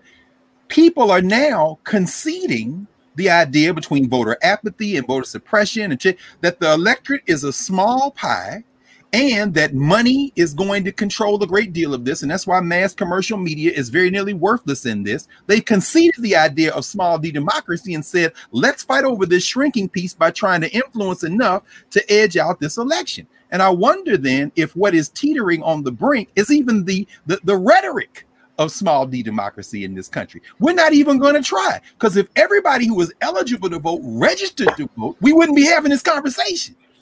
And Matthew, Democrats gotta say, hey, white voters, if you go to Latinos and you want to talk about Latinos and you want to go say women, and you want to say black, well, damn it, you gotta say white. If Congressman Tim Ryan is gonna have to be that explicit if he wants to win the Senate seat in Ohio and say, hey, white labor workers in Ohio, the Republican Party don't give a damn about y'all. I'm 1,000% with you. I'm 1,000% with you with everything that's been said by both of y'all in this. It is an election where we can't leave any neighborhood community untended to or untalked to in this. It's the only way we can go forward. One of the things, Texas had an unprecedented turnout in the 2020 election. We ranked 49th in turnout in 2020, and we had more voters than ever turned out before, which means Texas is fundamentally not a red state. It's a non-voting state in this point in time, just like many other states that we see. But I think candidates have to stop with the millions and millions and millions of dollars that go to media consultants, yes, and actually get in a pickup truck or get in whatever vehicle you have and go to every single place they possibly can, including white rural America, who actually has been hurt as much as anybody by the policies the Republicans have sponsored. Yes. Reese, I want to go to you on this, but then I'm going to go to Amisha. I mean, you've been, let's just say, real raw on social media. That's how you caught our attention. That's why comedian J. Anthony Brown, he said on Clay's show, he said, boy, that's the most cussing woman with conviction I've ever heard. Matthew, if you do not follow Black Women Views on Twitter, you need to trust me. If she put out a greatest hits album, it would be 50 songs long. But Reese, what we're talking about here is Democrats got to get some guts. They got to be, for instance, we have had, and this is right up your alley, we have seen at least 6 hit pieces against Vice President Kamala Harris since they have been in the White House, and these folks ain't said a damn thing to Politico or the rest of these folks. Damn it, if you gonna swing. Absolutely. You know how I feel about that, Chad. Oh my God. Like, they just let Kamala Harris get dragged all day, every day. What is up with that? You have to get some fighting spirit. You cannot be above the fray. You cannot have this gravitas about you. Voters do not reward being civil. They don't reward being diplomatic. They reward whoever gets to them first and has the most compelling message, whether that's Republicans playing on their emotions. Right now, it's critical race theory. Before that, it was the immigrant caravan. Before that, it was radical Islamic terrorists. Republicans know how to set the narrative. They're setting the narrative on the border. Now it's the border crisis. It's the Biden border crisis. You don't even talk about child separation anymore. And when it is, it's Biden and Harris are still separating children. And so Republicans know they always know how to set the narrative. And then you have the media that that regurgitates the Republican narratives as, well, we're Democrats. What do you have to say about all these Republicans attacking you? Instead of them attacking the narratives or examining the narratives at all. And so Democrats have to figure out that this is not a meritocracy in our democracy with a little d, because right now it's not much of a democracy. You don't get rewarded for passing the best legislation, for actually creating jobs. Democratic presidents have created millions more jobs, and Republican presidents have consistently lost jobs, but yet Republicans win on the economy, right? When voters go and the exit polls poll voters. And so Democrats have to figure out the messaging strategy before they get swallowed whole. And one thing, I retweeted something yesterday. It was about the Equality Act, and it was a fact sheet. And I see plenty of fact sheets come out of the White House. And I said, okay, fact sheets are great, but people don't click on links and they don't read more than 60 seconds. I've written an article and it'll tell you it's a 20-minute read. And the statistics show that people spent on average 73 seconds reading a 22-minute article, okay? I can put a link on a tweet and I can see that 2% of the people will click through to the links. So if I put a screenshot, if I put a meme in that, then I'm going to reach, if I get 1 million impressions on that tweet, 1 million people are going to see that meme. They're going to see that visual. And 2% of the people are going to click on the link to fact check whatever the hell it is that I put in that thing. So Democrats have to start realizing that you're not going to win if you don't attack the disinformation, the misinformation, the narratives. You can't just ignore them. You can't bat them aside. You have to attack them. You have to attack them fiercely, consistently, and start to create your own more compelling narratives. And I think to your point, Roland, that's where it is, addressing white people as white people. Instead of just saying working class voters, say white working class voters. You know, you have to start addressing the elephant in the room and really speaking to people in a way that's going to resonate with them so that they do turn out and they vote for the Democrats. This Matthew, and look, there are a lot of people who are highly critical of the Lincoln Project. There are people who call it a grift operation. I've heard everything. Here's my whole deal. Okay, y'all can call whatever you want to call it. That's fine. Here's what I do know. They are damn good at putting some ads together. And what I said to Democrats, y'all should stop all that bitching and sit down and say, I need to go to school. I need to see, I need to go. 'Cause again, it's messaging. The Republican Party is all, and this is what, and Matthew, explain to the people who don't even understand your background about the political strategist piece. It's not about trying to convince 30 million people. It's about shifting 0.5% or 1% or shifting 30,000 votes and looking here and here and here. That's the Republican strategy. They are excellent at messaging. To Reese's point, Democrats want to come out with white papers and a whole thesis, and the Republican Party like, here the bumper sticker, slap it on your car, and go get the hell on down the road. And so I'm like, Dems, and I've literally told Jamie Harrison, say, dog, go hire some folk and say, go sit with the Lincoln Project for a week to learn how to edit a damn video. Well, I was going to say this earlier. So I worked on Democratic campaigns before I did President Bush and Arnold Schwarzenegger's campaign. So I've seen it all. The biggest difference between Democrats and Republicans is this. Republicans understand more clearly and consistently that voting is about values.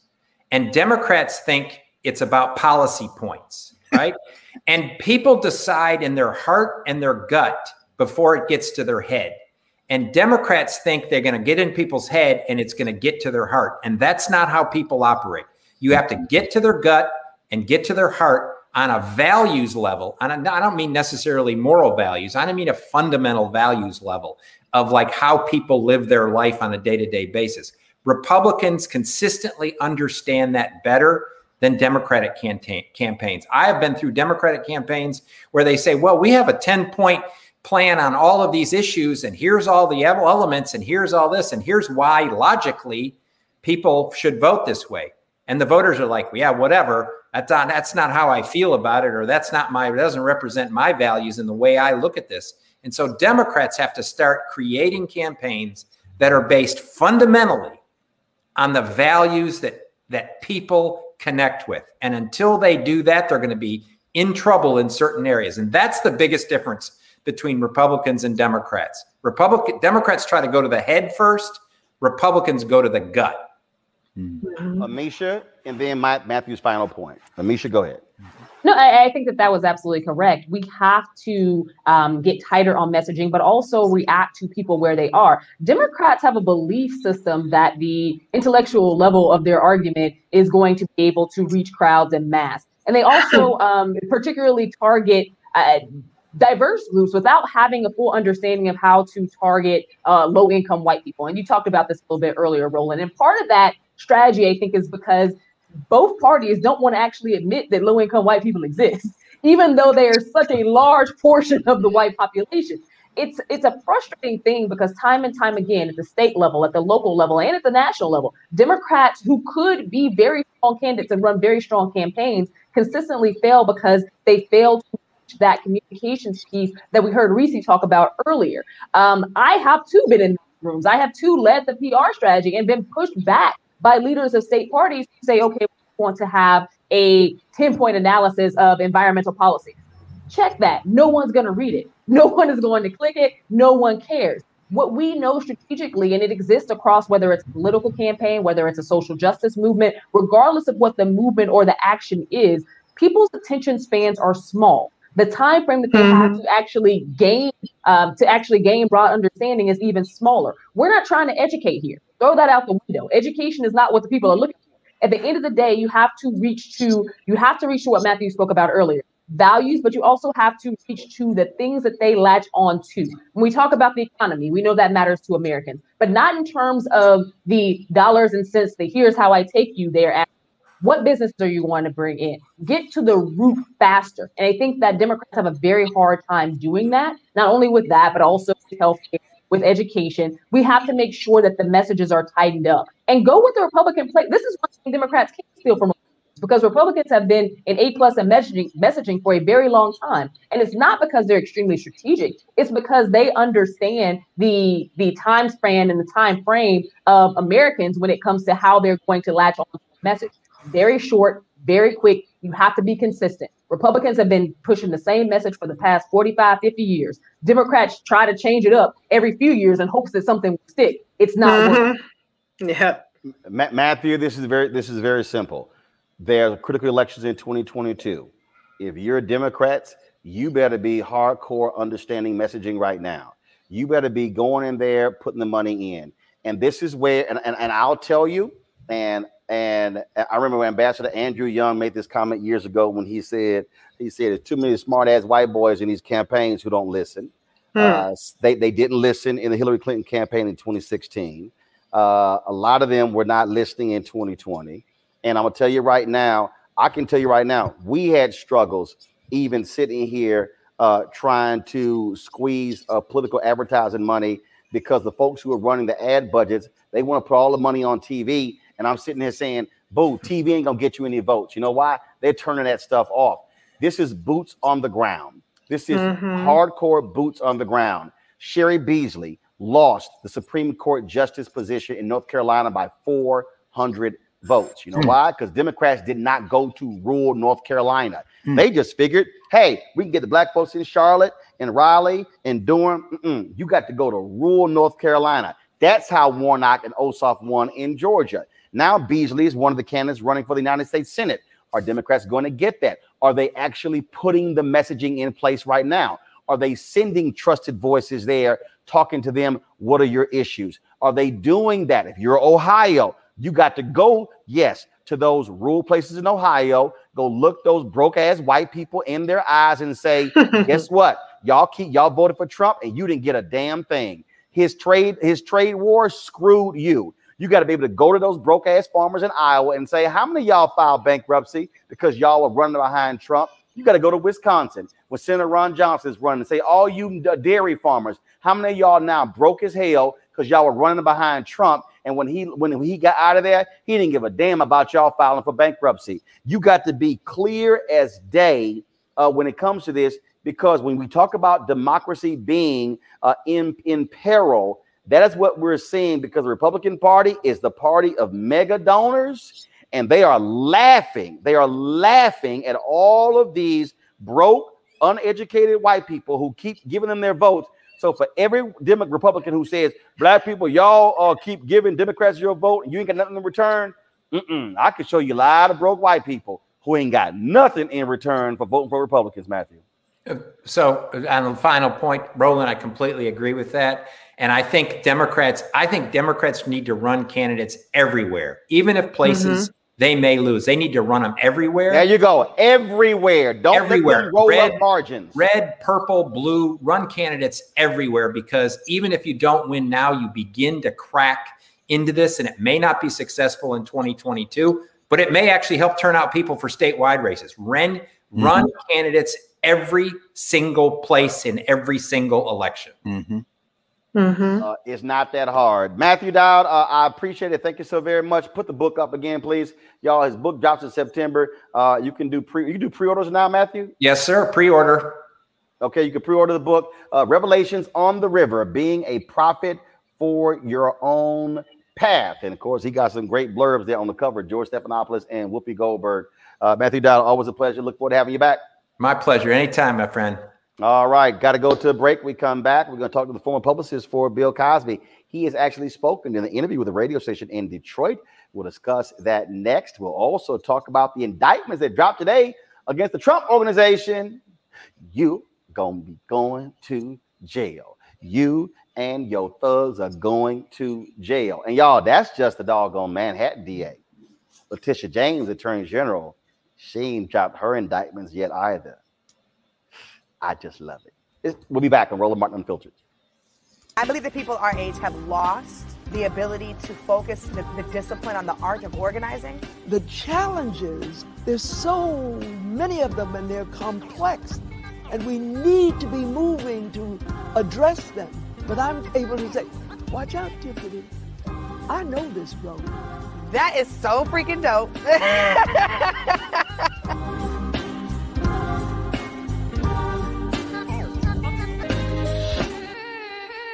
I want to know why what happened in Myanmar can't happen here. No reason. I mean, it should happen here. No reason. Right? That's right. America has crossed a line. The Republican Party believes in ending the American experiment, led by a man obsessed with power and money, who will say and do anything to seize control again. This election was rigged. To punish those who oppose him. His followers don't just disagree with us. They've got something worse in mind. We know what national populism and authoritarianism lead to. Every time. That's what this is all about. That's why we will never compromise with this evil. We will never step back from the line because we believe in America. Are you in this fight? Or have they already won? George Floyd's death hopefully put another nail in the coffin of racism. You talk about awakening America. It led to a historic summer of protest.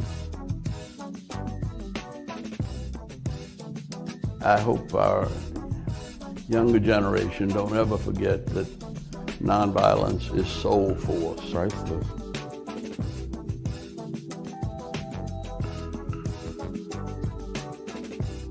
Hi, I'm Amber Stevens-West from The Carmichael Show. Hi, my name is LaToya Luckett, and you're watching Roland Martin Unfiltered.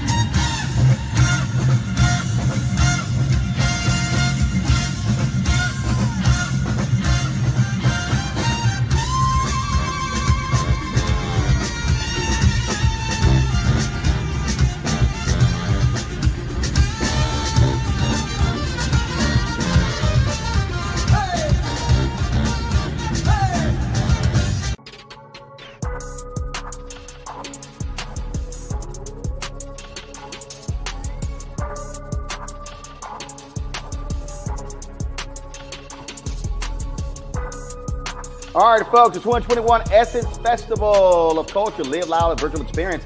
You can watch EssenceStudios.com and Essence.com Friday, Saturday, and Sunday. So they got programming taking place all of those days. So you might want to go ahead and check that thing out. So look forward to that. Thank you very much for the partnership with Coca-Cola. All right, folks, Bill Cosby last night spent his first night out of prison in 3 years. And so here we go. Sorry about that, y'all. Bill Cosby spent his first night out of prison in 3 years after the Pennsylvania Supreme Court released him on yesterday. That was a huge decision. It sent shockwaves all across the country because folks were not expecting that to actually happen.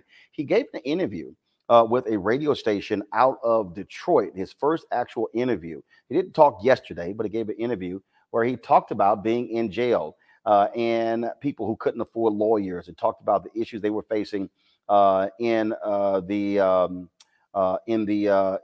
criminal justice system, and he talked about what he went through. One of the folks, of course, who was at his side, one of the folks who was, of course, standing with him is my next guest. She joins us right now, Ebony Benson, a former publicist for Bill Cosby. Ebony, glad to have you here on Roland Martin Unfiltered. It has been a whole lot of discussion and comments. A lot of people feel as if what took place by the Pennsylvania Supreme Court was wrong, but there are others who say, look, the law is the law, and that's how the justices rule. What do you make of all of this? You know, honestly, I feel this is a big win for Cosby. He has fought so hard for his justice, for his freedom for so long. There are many times that we interviewed even after the guilty verdict, expressing how he was going to continue on until his day came, and that day came. And I think it's wonderful. I'm happy that he is home with his family. I'm also happy that he was able to share about his experience and what he saw. There are a lot of people that are still in the system that don't have the resources that Bill Cosby has in order to attain the lawyers beyond trial lawyers and acquiring appeal attorneys. So I'm very happy for him. So one of the things that this case has shown is that, look, you can go through a particular trial, you can go through that, and go through an appeal system. What is your response to people who say this is what happened when you're rich, you're able to cut these type of deals with district attorneys as opposed to somebody without means? I don't think Bill Cosby was able to cut any deal with an attorney. It was Bruce Castor's professional opinion that they didn't have sufficient evidence in order to try him. So I feel that they have to uphold what Bruce Castor said, which is why the Pennsylvania Supreme Court ultimately overturned the conviction. When you hear Bill Cosby say he was vindicated, but the reality is that wasn't the case, because first of all, they did not state that the allegations made against him were untrue. What they said was that the deal that was cut should have prevented even him being prosecuted for these particular allegations. Moving forward, Andrew Wyatt said that Bill Cosby is going to return to the stage. He has other plans going forward. What do you think life is going to be like for Bill Cosby? Even because there are people who still are going to call him a rapist. People are going to call him a sexual assaulter. People are going to still be critical of venues where he performs. They're going to also go after them as well. And so what do you expect that life is going to be like? I think that's definitely going to be an interesting road for him, even though Mr. Cosby has a strong mind and I know he believes wholeheartedly in his innocence. You do have to think about, like you said, those venues who are going to face backlash from hosting him, and also any support that could come from that. It's going to be a slippery slope, I think, to walk at first. But I think as time goes on, it could become more acceptable for him. But I'm not really sure. I can't project that far into the future. I know right now he's just happy to be home. How have you had to deal with people who have said, how dare you as a Black woman be a spokesperson for a rapist? I'm quite sure that you've had those attacks on you. Absolutely. But I fire right back. You know, how dare you question me for having my own mind, you know, and being able to think independently for myself. When I became a part of the case, I stood within my own integrity, and I knew that once I walked into the courtroom and was able to see the evidence for myself and see what was happening to myself, I could make my own decision. And ultimately I did that. And I think we spoke about that before when I interviewed with you during either the first or second trial, that I was able to decipher for myself what was factual and what wasn't. And I definitely felt like, based on Bruce Castor's assessment, Cosby should have never faced trial. Any questions from my panelists, Amisha Cross, Reese Colbert, or Greg Carr for Ebony Benson? I guess my question is, coming off of this, we know that it was such a high profile case and has people, particularly women who are from various generations, who are commenting, with the older generation kind of rallying around him in certain senses, and the younger generation pushing back fully, reaching towards Me Too and saying that this was just unfair. This is a slap in the face to people who have been fighting to have their voices heard, and not just, you know, looking towards this case, but also looking at other cases. What do you think what type of precedent does this type of situation set? And what would you say to those women who feel as though justice was just not served? You know, honestly, I can't speak directly to those women, and I'm not really sure what precedent this is going to set. I just know that in the court of public opinion, it's different versus the court of law. And I think in this situation, particularly, the Supreme Court was able to see that just in the trial process itself, Cosby didn't receive a fair process. As for survivors, I think that people should keep fighting. Just as Cosby kept fighting, keep fighting. Just because something has happened, it doesn't mean that you can't keep going forward and keep pushing for your voice to be heard. Reese, you're great. Well, thank you, Ebony, for being in this conversation. You know, something Monique Presley, who I know, of course, you know, said on this show last night, I thought was very interesting and important. The other day, she said, you know, take Bill Cosby out of this and put your son in, or your father, and I would add, or your daughter or your sister, in terms of the process. How important is it for us to, if we can, hold out and hold distinct Bill Cosby, the person, from the issue of right to Fifth Amendment, exercise your Fifth Amendment rights, prosecutorial overreach, and how this Cosby lesson perhaps should also be discussed as a lesson in criminal defense for anyone who finds themselves in a situation like this, particularly our people? That's a really tough question. I'm going to try to break apart a few of the things you touched on, which is when you consider it being someone you love that is going through this same process, you would want every stone turned over. You would want every force you could have behind your criminal defense team to make sure that, you know, your process is just as fair as anybody else's. I don't think that we would ever be able, well, I can't say that. It's hard for people to separate the celebrity from the man. And that's primarily because of our culture. We focus a lot on celebrities and people who have larger platforms. So I think it's very tough for us to separate that. But if we could and look at it as if it was our brother, our father, our uncle, we would want that similar type of justice. Mm-hmm. Reese, any question for Ebony? No, I don't have anything to add. Okay. Ebony Benson, we certainly appreciate it. Thank you so very much. Thank you. You guys have a good one. All right. I will ask the panel this, the question I asked for her. Even though Bill Cosby is free, the reality is this is going to be associated with him for the rest of his life. And I don't think for a second that even if, as Andrew Wyatt said, he's going to be returning to the stage, I believe that this is going to, he will face protest. He will face people who say he shouldn't be out there. But what do you make of, again, this reaction that we have seen from black men, black women, from white men, white women, and others, where you have folks who say, even I've seen a lot of lawyers who say, hey, like it or not, the courts actually made a proper distinction, and they say it wasn't because of money, it was because of the law. How do we reconcile that, Greg, when you have others who say the law doesn't work in our favor, but then here you have people who are saying, no, here the law was applied fairly? Roland, I'll be quite frank with you, and I think I'm not alone in this. I suspect we're all in this mood one way or the other. It's deeply troubling. It's, John Henry Clark, you saying some stories, it ain't no good guys. And, I lived in Philly for 17 years. I never met Bill Cosby, but I know a lot of people who know him. The idea that he would push up on people in casual places or ask somebody to come, to his house, whatever, it's all known stuff.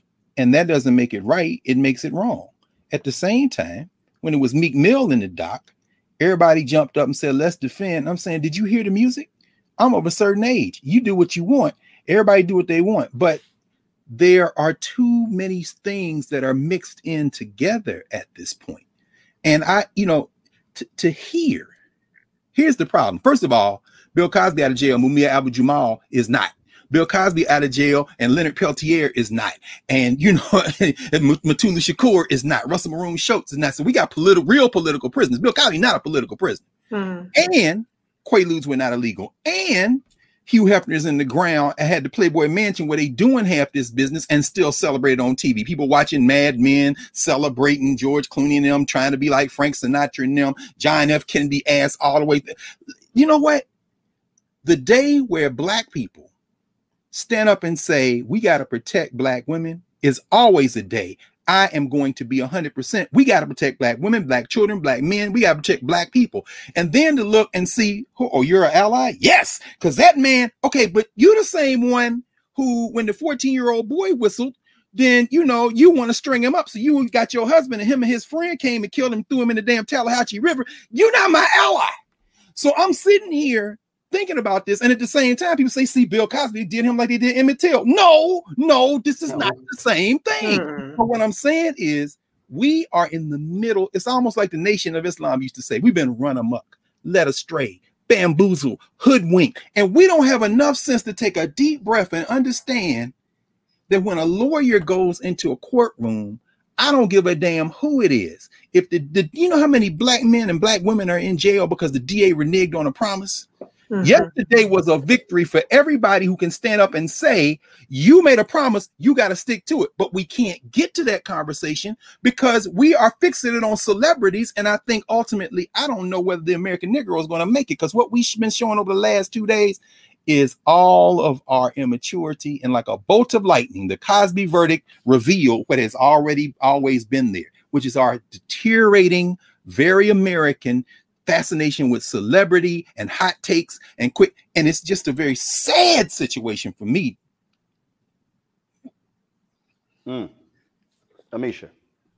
I agree with that. I think that at the end of the day, what happened with Cosby was just another long iteration of the justice that seems to find its way for the rich and powerful that eludes everybody else. And the frustration I have with it as somebody who has been a victim of being drugged and sexually assaulted is that when I hear people talk about this, and I was on Sirius XM yesterday, when I hear people talk about this, it's particularly people who look like those of us on this panel, and they are victim blaming, or they want to shield someone who has admitted to not only dropping drugs, but using those drugs for illicit activities. That's a problem. And I think that the fact that it's been glorified in hip hop for a very long time, the fact that misogyny and rape culture is a part of American culture and has been for a very long time, only adds an extra layer to this. But I think that we should look again to separate the man, Bill Cosby, from the guy who played in the TV show. You can be someone who has great talent and great art and has left their mark on the entertainment industry and still be a horrible member of society. And we've seen that time and time again. And that has nothing to do with skin color. We know there are a lot of white rapists out there as well. There are rapists of all different colors, creeds, and socioeconomic levels. But as a Black woman looking at this and knowing that 8 in 10 Black girls under the age of 14 have been sexually molested or raped, To see something like this happen and to see a man get off, the problem I have with this is that it pushes victims into the shadows. It makes them feel as though them coming out and telling their stories doesn't matter. It makes them feel as though the courage that it takes to actually report something, watching a system that is supposed to be based on justice, let someone walk free. That's a problem.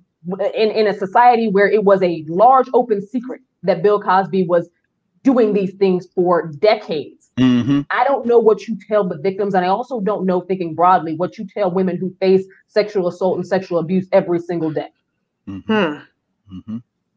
Reese. Yeah, Amisha, I think you just really hit it out the park with that. And, you know, what I have to say is this. Bill Cosby's not America's dad. Bill Cosby's not our son. He's not our uncle. He's not our dad. He's not our brother. He's Bill Cosby. Okay. And what happened was a process victory, as Dr. Carr pointed out, about, you know, prosecutors not reneging on a deal to not prosecute, about the right to not self-incriminate. That's a Fifth Amendment right. That's a process victory. And that's indisputably a process victory for the rights of people to not self-incriminate specifically. Is it a moral victory? I don't believe so, but I understand that some people who believe Bill Cosby over the word of 60 women who have accused him of sexual assault, to them it is a moral victory. And to those who are a victim of sexual assault, who are triggered by it and who are traumatized by this, it's absolutely a miscarriage of justice. And so I think, to Dr. Carr's point, there are two separate conversations. There's a process conversation. There's a technicalities, a legality, a criminal justice system conversation about the way appeals court work, which is not a relitigation of the facts. It's not an exoneration of the case that was tried and convicted by a jury. It is simply a process victory for Bill Cosby. And perhaps we shall see if it's a victory for those who find themselves in situations where the prosecutor has gone back on their deal. And a lot of Black people have found themselves in that position. And they don't have the wealth and they don't have the ability to consistently try these cases and appeals. And then, you know, even Bill Cosby is recently, they've suggested that he might sue for wrongful imprisonment. I mean, most people don't have the kind of funds to go through this amount of litigation. But I think people should be sensitive to the way that this is triggering to women and to men, because, to be clear, not only women are not the only ones who are victims of sexual assault. And so I think that there's room for a nuanced conversation that takes into account everybody's opinions and everybody's feelings in a way that's respectful. And I'm trying to do that because I do understand that there is a sentimental connection that many people have with Bill Cosby. And a lot of people do feel that he's innocent. And, you know, I'm not going to judge them for that feeling per se, but I think that regardless of where you stand with Bill Cosby, you should be able to have the maturity to be cognizant of how your words impact victims of sexual assault. Folks, I did not show this earlier. Ebony Benson had a book. Go ahead and show that. The book is called To Kill a Legacy, The Bill Cosby Trials. That is the book coming soon from Ebony Benson, who served as a spokeswoman for Bill Cosby. All right, folks, you want to talk about the legal fight? Donald Trump and the Trump Organization, they are embroiled in one today. Indictments were unsealed today, showing the CFO for the Trump Organization, Alan Weisselberg, he indicted 15 counts, folks. He turned himself in on charge. Of some kind? Is that unusual? No, that's how it works now. So we've been talking a lot over the last few days about how seeing your name on an indictment makes it real, makes it tangible. In handcuffs at the courtroom, he is charged with grand larceny. Grand larceny in connection with failing to pay taxes on $1.7 million on fringe benefits from the company. The charges detail an alleged tax scheme, a tax evasion conspiracy spanning more than a decade, representing the most serious threat yet to the Trump Organization. There's also, joining us right now as attorney, Charles Coleman. Charles, in this particular indictment, they talk about this unindicted co-conspirator number one. Don't name him, but I think we can guess who that is. You look through this. How significant is this for Donald Trump and his sons and daughter and everyone involved in the Trump Organization? Well, good evening, Roland. I think that before we start doing a dance of joy in terms of watching Donald Trump prepare for jail, we might want to pump the brakes on this. Prosecutors are reaching a little bit right now, and they're reaching because they want to try to put enough pressure on Weisselberg to see if they can get him to flip so that that unindicted co-conspirator can become an indicted co-conspirator. That, of course, being former President Donald Trump. Right now, they don't have enough, and that's exactly why he's not indicted, because Donald Trump has presumably put enough space between himself and the actual allegations here with a number of different defenses that he could allege around his actual criminal culpability or lack thereof in this instance. So I think it's important that viewers understand that as of right now, the idea of Donald Trump standing and facing his day in court and going to jail, at least as it relates to these current charges, is a long way off. Tish James is not done with her investigation, and it is possible that in the course of this prosecution that Weisselberg may flip and provide prosecutors with additional information. But if that does not happen, I don't necessarily know that we have hit the jackpot yet in terms of what sort of charges will be brought against Trump, if any at all. It is a long way off, but the fact that they are indicting not just Weisselberg, but also the Trump organization shows that this was a pattern within the company. What it also does is it forces Trump and his folks to play defense, because, you know, he's always throughout the whole campaign in 2016 when Hillary Clinton was hitting them all. Oh, no, I didn't pay taxes because I'm smart. No, you didn't pay taxes because you also were cheating. And what it also does is because, again, there's a reason why he was fighting so hard not to have his taxes revealed. Now they have those. And so the opportunity to not just, because first of all, we're talking about right now a Manhattan DA investigation. You mentioned Letitia James, a state attorney general. You also have the possibility of a federal investigation. So all of those things could be operating at the same time, because now you've opened Pandora's box. That is true, but it's important to understand that even if he were to be convicted and charged in these instances, in most of those cases, as far as the tax evasion portion of it, they are likely talking about civil penalties. It would be a very high bar for us to get to a point where we're talking about putting Donald Trump in jail based off of what we know now, which is why prosecutors are so intent and gung-ho in terms of continuing those investigations and trying to get additional information. The big question at this point is, A, will Weisselberg flip? And B, if he flips, what additional information does he have that they will be able to bring more severe charges? Consider this, Roland, and it does matter. It does worth mentioning. The IRS, this is a tax case, a tax fraud case. The IRS has yet to file charges in this case. That's actually very, very telling. I'm not saying that they don't have a case. They absolutely do. But in terms of putting someone behind bars who isn't already named in this indictment, they've got a ways to go, and they're going to need additional information. Now, in terms of Trump and his circle and his circle of loyalty, we saw what happened with Michael Flynn. We saw what happened with Roger Stone. We saw what happened with Michael Cohen. We know that Donald Trump will not hesitate to throw Weisselberg under the bus. The question is, will Weisselberg smarten up before Donald Trump decides to oust him from his inner circle of trust? As I see, panelists, questions. I'll start with Greg Carr. Greg, your question for Mr. Coleman. No, listen, brother. As I was listening there and scribbling some notes, I really don't have a question. You have laid out what is before Trump. The question I would ask would be about the case that the court's refusal to go down the path Letitia James and them wanted to go down to a few days ago. As this works its way through the court, do you think ultimately you're going to see the type of I don't know, political satisfaction in terms of bagging Trump, his sons, daughter, the family, that is spurring the kind of giddiness that we see on the face of our brother Roland Martin, and I think we're all sharing at this point? Are we going to get satisfaction from this ultimately? Right. well, first, hold up. Listen, anything that brings Donald Trump pain brings me satisfaction. Brother, I see you laughing. I'm with you. I'm just like anything. Anything that causes him to spend money. Anything that pisses him off, I'm down with it. Yes, sir. Yes, sir. Well, first, Dr. Carr, I must say that that's the Howard University in me. So that's what you recognize in terms of what came out. That's what that is. Appreciate it.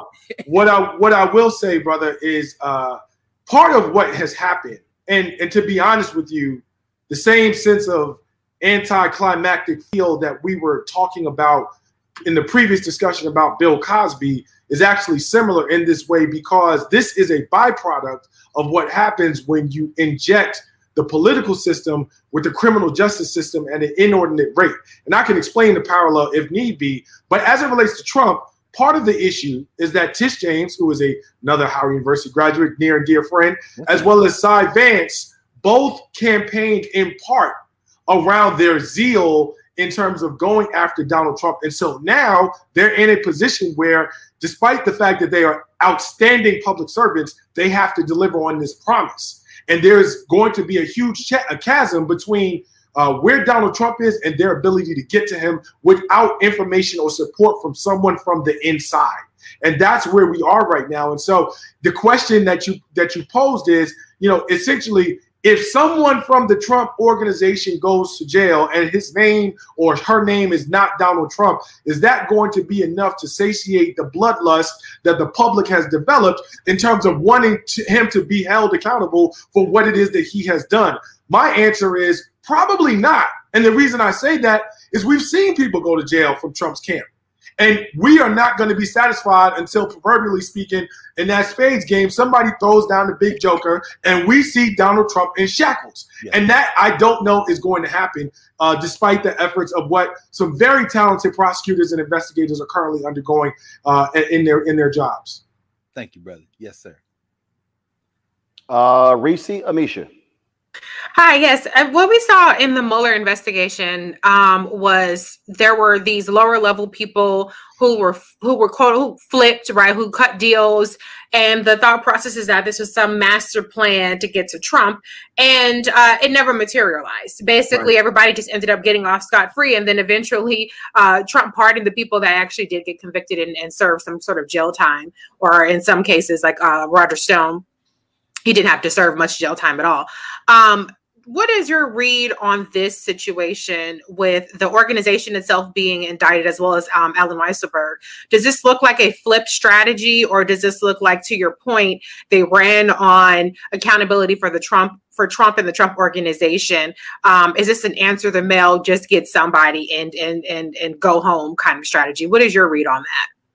I think it's a combination of both. I think the prosecutors absolutely feel like Weisselberg may be the weakest link and someone who can provide them with the biggest sort of doorway or entree to a bigger, sort of more substantive set of charges. And that's what they're trying to do. If they can't get that, and if they can't convince him to flip, then putting him in jail may be the thing that they offer to the public to say, we indicted the Trump organization. And then what they'll do is essentially blame the system if, in fact, they can't either secure a conviction or go deeper in terms of actually securing an indictment and charges and a conviction against Donald Trump himself. What I'll say about all of that is there is a possibility that Weisselberg may flip. And what I mean by that is Michael Cohen has talked recently about the fact that Donald Trump does not have a problem throwing people who have been loyal to him and his organization under the bus. If Weisselberg is smart, he will hear that and see the writing on the wall. This is someone who is facing anywhere between 5 to 15 years if he were to be convicted and there was going to be jail time attached. Again, a lot of that is not guaranteed. I think the conviction is probably a smarter bet than the actual jail time. Nevertheless, having said that, Weisselberg is not a young man. So the question is, are you willing to risk spending a potential good chunk of the life you have left behind bars for someone who otherwise might throw you under the bus? Because of those questions, I am not convinced that Weisselberg will remain as loyal as Donald Trump needs him to be. The bigger issue is, what does he have to offer that will ultimately stick to the former president? Ain't nowhere in the hell, Misha, I'm going to jail for his punk ass. Go ahead. And I wouldn't either. But I do think that there's something to be said about the people who Donald Trump chose to be in the executive level of the Trump organization. These are people who are high-level loyalists, people who have been loyalists for over 4 decades, people who he has entrusted so much of shady behavior to. We know that Donald Trump does not believe in a paper trail. He's not sending things in emails. He's not doing things over text communications. We know that he is involved in some really shady dealings. But with that being said, the majority of the hammer, if it's going to fall, it's going to fall on these executives whose names the general public could care less about and doesn't really know. So I think that aside from there being damage to the image of Donald Trump and his reputation when it comes to these businesses, And even that is not going to hurt him in terms of his base. His base could care less. And he's already going around the country talking about how much of essentially this is a witch hunt and another extension of the Mueller investigation, if you will. How do you think that this plays into, and I know you're trying to separate the politics from the actual legal side of this, how does this play in for those who are ultimately, in my view, going to be disappointed when Trump, Ivanka, Eric, and DJT Jr. eventually get off? That's a great question. I think what may happen is that prosecutors will have to assess where their cases are and start to level set around expectations among the public.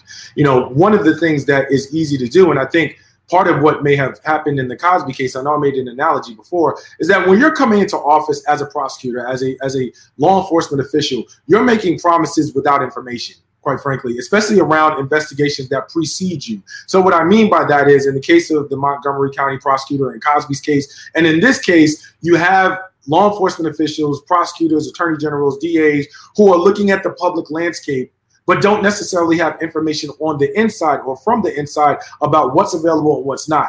And so you're making promises to the public about what it is that you may be able to deliver without fully knowing what's available to you, and obviously not being able to predict what's going to happen in the future. To counteract that, what politicians and elected officials are going to have to do, if they get to a point where they see we don't have enough information around Trump or enough in terms of being able to secure strong convictions around his higher level of employees or him himself, they may have to begin starting to level set in the public around what the expectation should be, and then trying to reframe the narrative about what justice looks like in something like this. And basically say, look, we got an indictment against the Trump organization. We got sanctions. This is a good thing. This is justice. This is moving the needle. This is accountability. To thwart off and stave off some of the public's criticisms, who might say, well, you promised us this, and this is why we voted for you, and you seem like you were confident going after him. What happened to all that? You know, as we say, keep that same energy. What happened to that energy that you had when you were running and asking for my vote? Now you haven't delivered. So I think what you will see is elected officials who will look to get in front of those narratives if they don't have enough substance to back up in terms of a grand jury indictment and ultimately a conviction. So here, Attorney Charles Coleman, we surely appreciate it, man. Thanks a lot. All right, Roland, thanks for having me. Always a pleasure. Yes, sir. Thank you so very much. All right, folks. Remember that crazy ass white woman who acted a fool at the Soho Hotel in New York, Mia Ponsetto? Yeah, Soho Karen. Well, guess what? You know, she's facing hate crime charges. Remember, she accused a black teen of stealing her iPhone. He didn't steal it. She appeared virtually in court where a New York grand jury indicted her on 2 counts of unlawful imprisonment as a hate crime, aggravated harassment, and endangering the welfare of a child. Her next court date is set for October 20th. See, Reese? See, this is why I keep trying. Let these crazy ass white folks keep acting the fool, throw their ass in jail, fire them from their jobs, and look, all will be well. I say send all they punk asses to jail. Listen, I'm not an abolitionist, okay? So I don't have a problem with her going to jail or any crazy ass white person going to jail, especially when they messing. I'm not going to be cussing and carrying on today for a change, Roland. But especially when they messing with black people, particularly black children. I think, you know, this is a moral victory, at least to have the charge. It's very hard to prove intent for a racial intent for hate crimes, but she's charged with enough other things. I don't know how much it dissuades crazy ass white people from doing shit, because that's why they're crazy ass white people and not rational white people, because they are so emboldened by racism and entitlement and thinking that they're overseers of black people. But whether it prevents the next person from doing it or not, it sure feels good when every single last one of them, or anytime any one of them, gets held accountable. Amisha, the cop who obtained the arrest warrant for Breonna Taylor, is still fired. That's right. The Louisville Metro Police Department Merit Board stood by their decision to fire former Detective Joshua James for lying on an affidavit claiming he personally confirmed details in the case surrounding Taylor's ex-boyfriend. James appealed the firing, claiming he was not receiving equal discipline to other officers who have done similar actions. James and his attorney plan to appeal the case again by taking it to Jefferson Circuit Court. Amisha, I keep saying, this is my standard. If a cop lies on a police report in an affidavit, fire their ass. Absolutely. And it happens so often. And I guess even for James to come out and basically say that other people didn't receive this type of treatment, that tells us a couple of things. First and foremost, a lot of officers, even on his own force, who are lying on these reports and nothing is happening. But also in his case, somebody died. Like, there's a reason why. And I think that if this case wasn't elevated so much in the media, he probably would have gotten off just like the other people who he's claiming did as well. But yes, actions have consequences, and they should have consequences. Police officers have gotten away without them for far too long. They make lying on reports a regular regimen. And at this point, there's something that has to be done about that. And I think that those swift firings will definitely change the game when it comes to the willingness of people to create these stories and then go ahead and push them out when we see investigation after investigation where the initial report that police gave is totally different than what body cam footage or what happened on the scene actually was. Greg, remember the two teens in Ocean City who were viciously body slammed by cops for vaping on the Ocean City boardwalk? Well, guess what? They're suing that particular town. Of course, that video went viral after police they showed tasing Taser Griffith as his hands were raised. Another video that went viral. Brian Anderson was pinned to the ground by cops. He says he was choked and kicked multiple times. The lawyers for both teens said they were victims of unreasonable police force and expect the officers to be charged in the suit. The NAACP and other civil rights organizations condemned the Ocean City Police Department and called for the officers' suspension. Ocean City police are still conducting an internal review. Well, brother, I watched it. I'm sure you, as we all did, watched that press conference with young brother Griffin and his brother and Brian Anderson, and then the lawyer who spoke. But the key person in that frame wasn't even the state senator who was out there. Very important lawyer herself. But the most important person sitting there in that seersucker suit with his hands folded looking was Billy Murphy. Y'all got Billy Murphy in your ass now. The man who settled with Baltimore for $6.4 million for Freddie Gray, and a noted civil rights attorney. And for those in pop culture, remember that was Clay Davis's lawyer in The Wire. So I just got one word for what's going to happen in Ocean City. Y'all get ready to get paid, because as Clay Davis would say, shit. Now I tell y'all, we keep talking about what happens when you hold cops accountable. Other cops get the message. Let's go to Colorado, where a police officer is facing felony assault charges for allegedly using an illegal chokehold on a suspect. He was turned in by two fellow cops. Officer Ken Amick, a 15-year police veteran with the Greeley Police Department, is on unpaid leave after Weld County prosecutors filed second-degree assault charges against him. According to the reports, Amick and several other officers responded to a call near City Hall where Matthew Wilson was threatening to start a fire. Wilson had an outstanding warrant, and when Amick tried to arrest Wilson, he became agitated. Investigators say that when Officer Amick put Wilson in a chokehold during the scuffle, Amick kneed Wilson in the leg. Amick was immediately removed from patrol duty. He has a court hearing next month. See, accountability, and this is the whole deal. When other cops stop making excuses for cops, Amisha, then things are done right. And so that's where I keep telling people, it's slowly but surely, when you hold cops accountable, and then when you say, if you are a cop and you witness wrongdoing and you don't say anything, we're gonna hold you accountable. Yeah, folk gonna start talking. Exactly.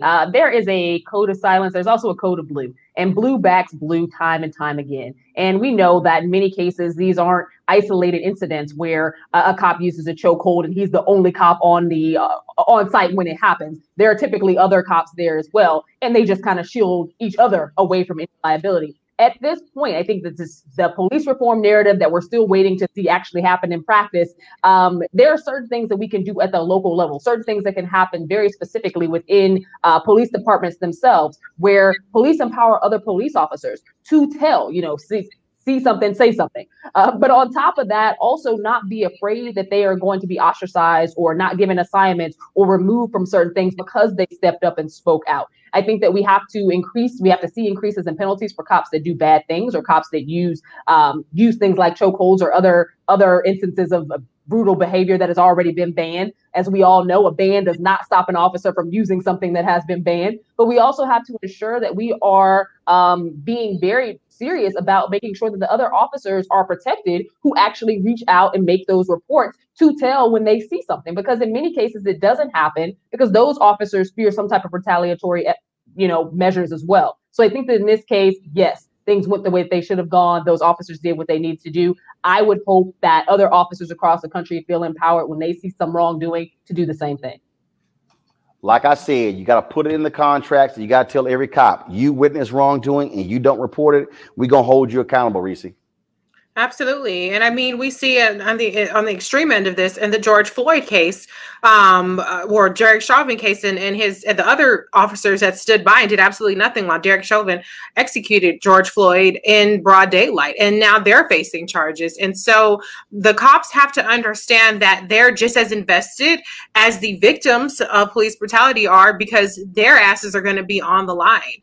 And so I think that, you know, you have a lot of cops that say they're good cops and, you know, these cops don't represent all of us. Well, that's the way you prove it, by turning in those that are engaging in this police misconduct.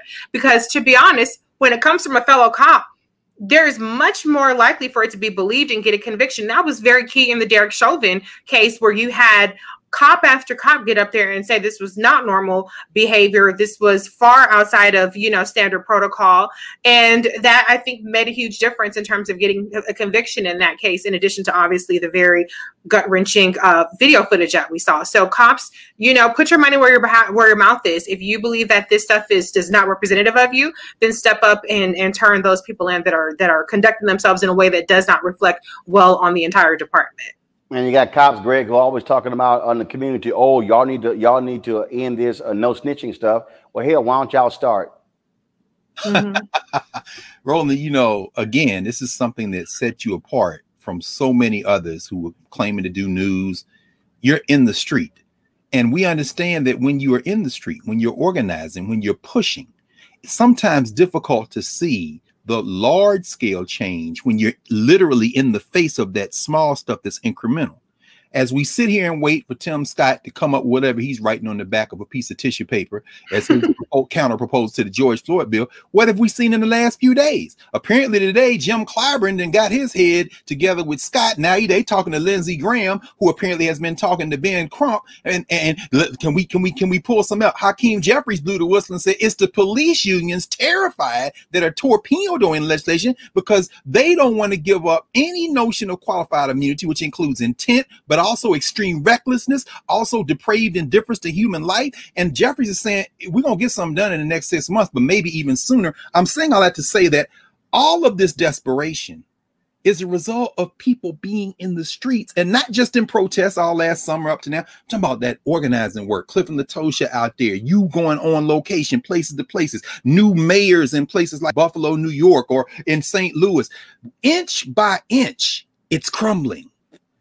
They would like nothing more than to say, we ain't passing nothing. But and then finally, just to the point you raised, Reese, if you're a human being on a police force, if you were the interim police chief in Louisville, like the sister who fired that white boy, and then they're going to try to get him his job back by going to court, don't matter. Do the right thing. Why? Because the tide of history is moving inexorably, and we can see it crumbling. We just got to keep the faith and keep fighting. That's what we got to do. Mm-hmm. Well, you're absolutely right about that, which is why what we do here on this show, which is why we want you to support what we do. So I was going to wait. Anthony, come here. So I was going to wait to do this here, y'all. And so I've been telling you, we've been moving. So we're actually in our new space. And we have not completed anything at all. So we're going to do this here. Take it all the way out, Anthony. So you'll see we got a single camera set up, y'all. We normally do. We're using StreamYard. Our control room is not set up. And so just want to give you a sense of we're putting everything together. And so we literally are unpacking and moving everything over. And so you're going to get a shot of our control room when Anthony completes this turn.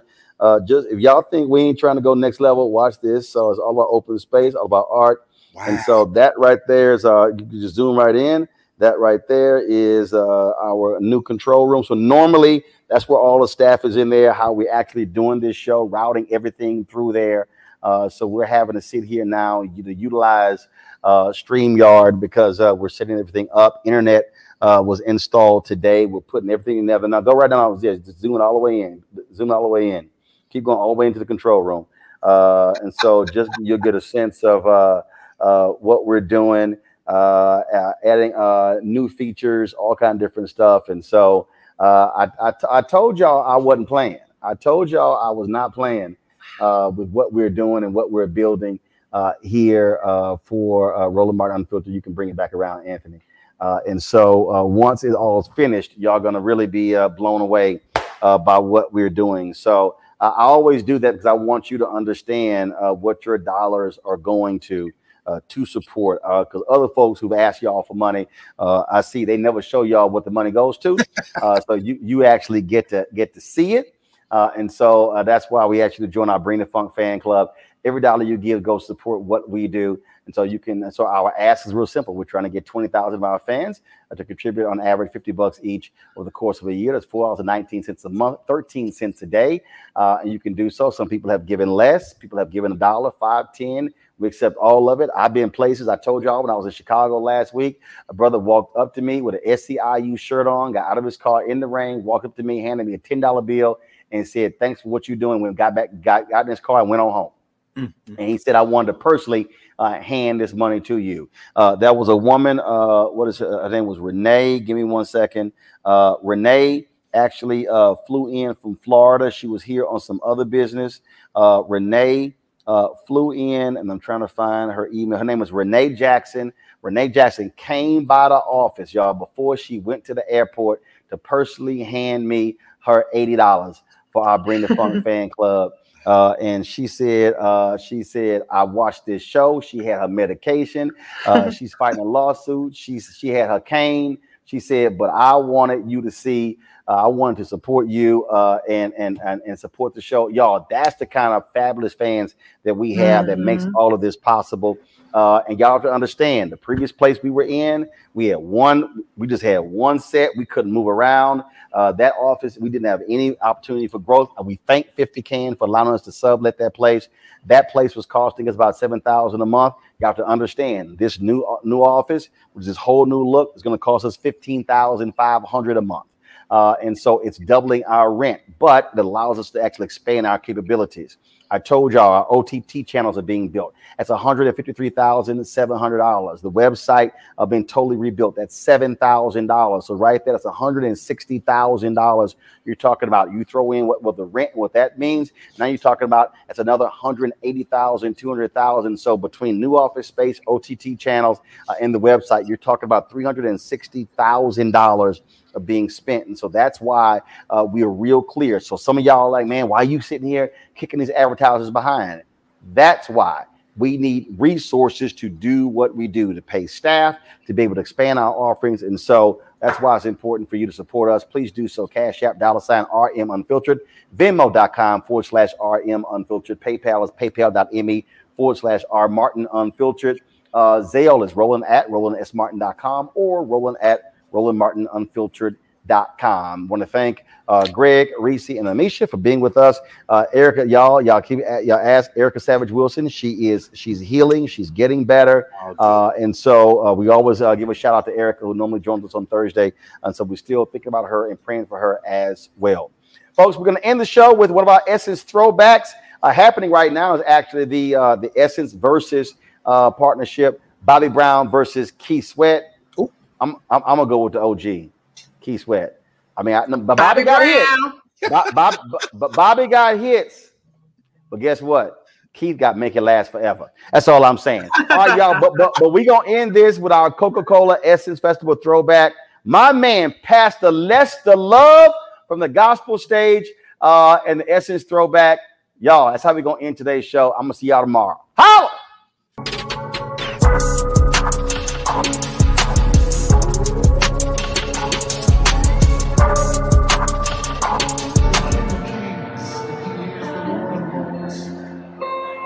Everybody, get that cell phone. Just put it in the air like that. God reigns and is control of everything, every circumstance, every situation. I want everybody to get that cell phone and just wave it in the air. Jesus is the light of the world, and He reigns on everything that I have accomplished.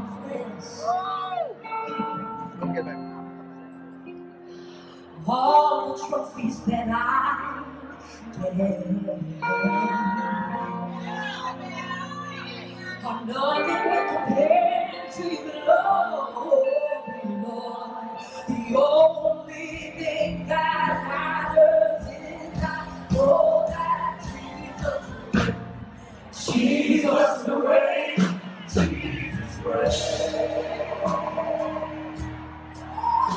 Jesus reigns. Jesus reigns. Nobody else. Jesus reigns.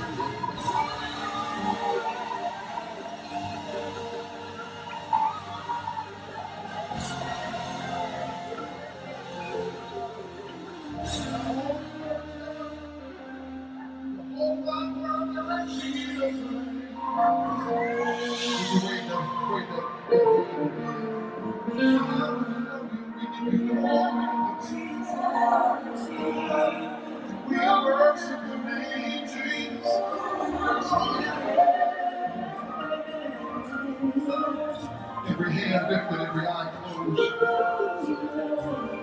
Would you open your mouth and pray? You should open up and pray right now. I just want to tell Jesus reigns. Jesus reigns.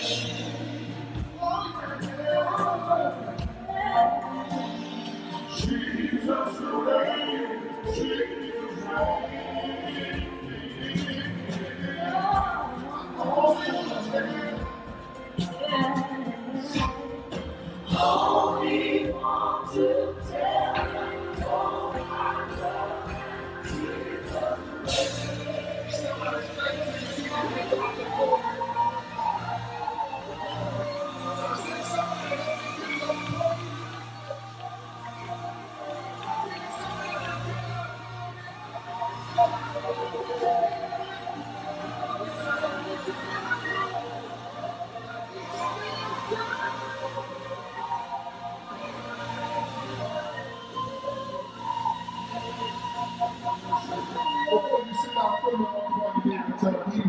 T. Reigns.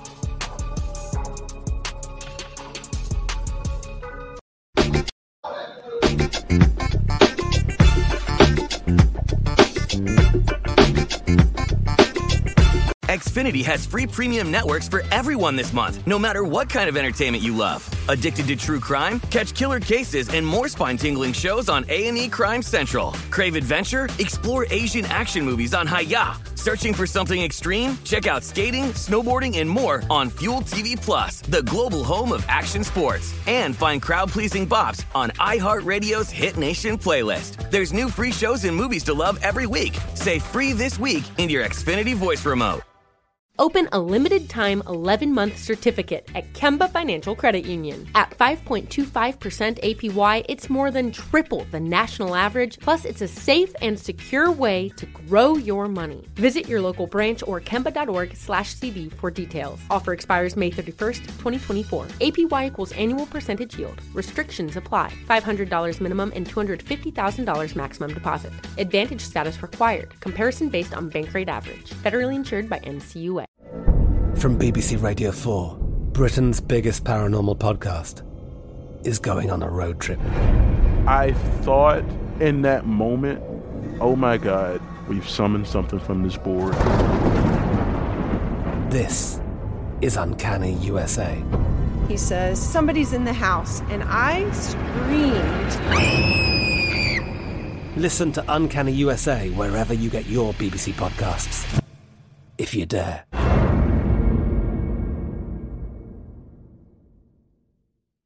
Lucky Land Casino, asking people, what's the weirdest place you've gotten lucky? Lucky? In line at the deli, I guess? Aha, in my dentist's office. More than once, actually. Do I have to say? Yes, you do. In the car before my kids' PTA meeting. Really? Yes. Excuse me, what's the weirdest place you've gotten lucky? I never win and tell. Well, there you have it. You can get lucky anywhere, playing at LuckyLandSlots.com. Play for free right now. Are you feeling lucky? No purchase necessary. Void where prohibited by law. 18+. Terms and conditions apply. See website for details.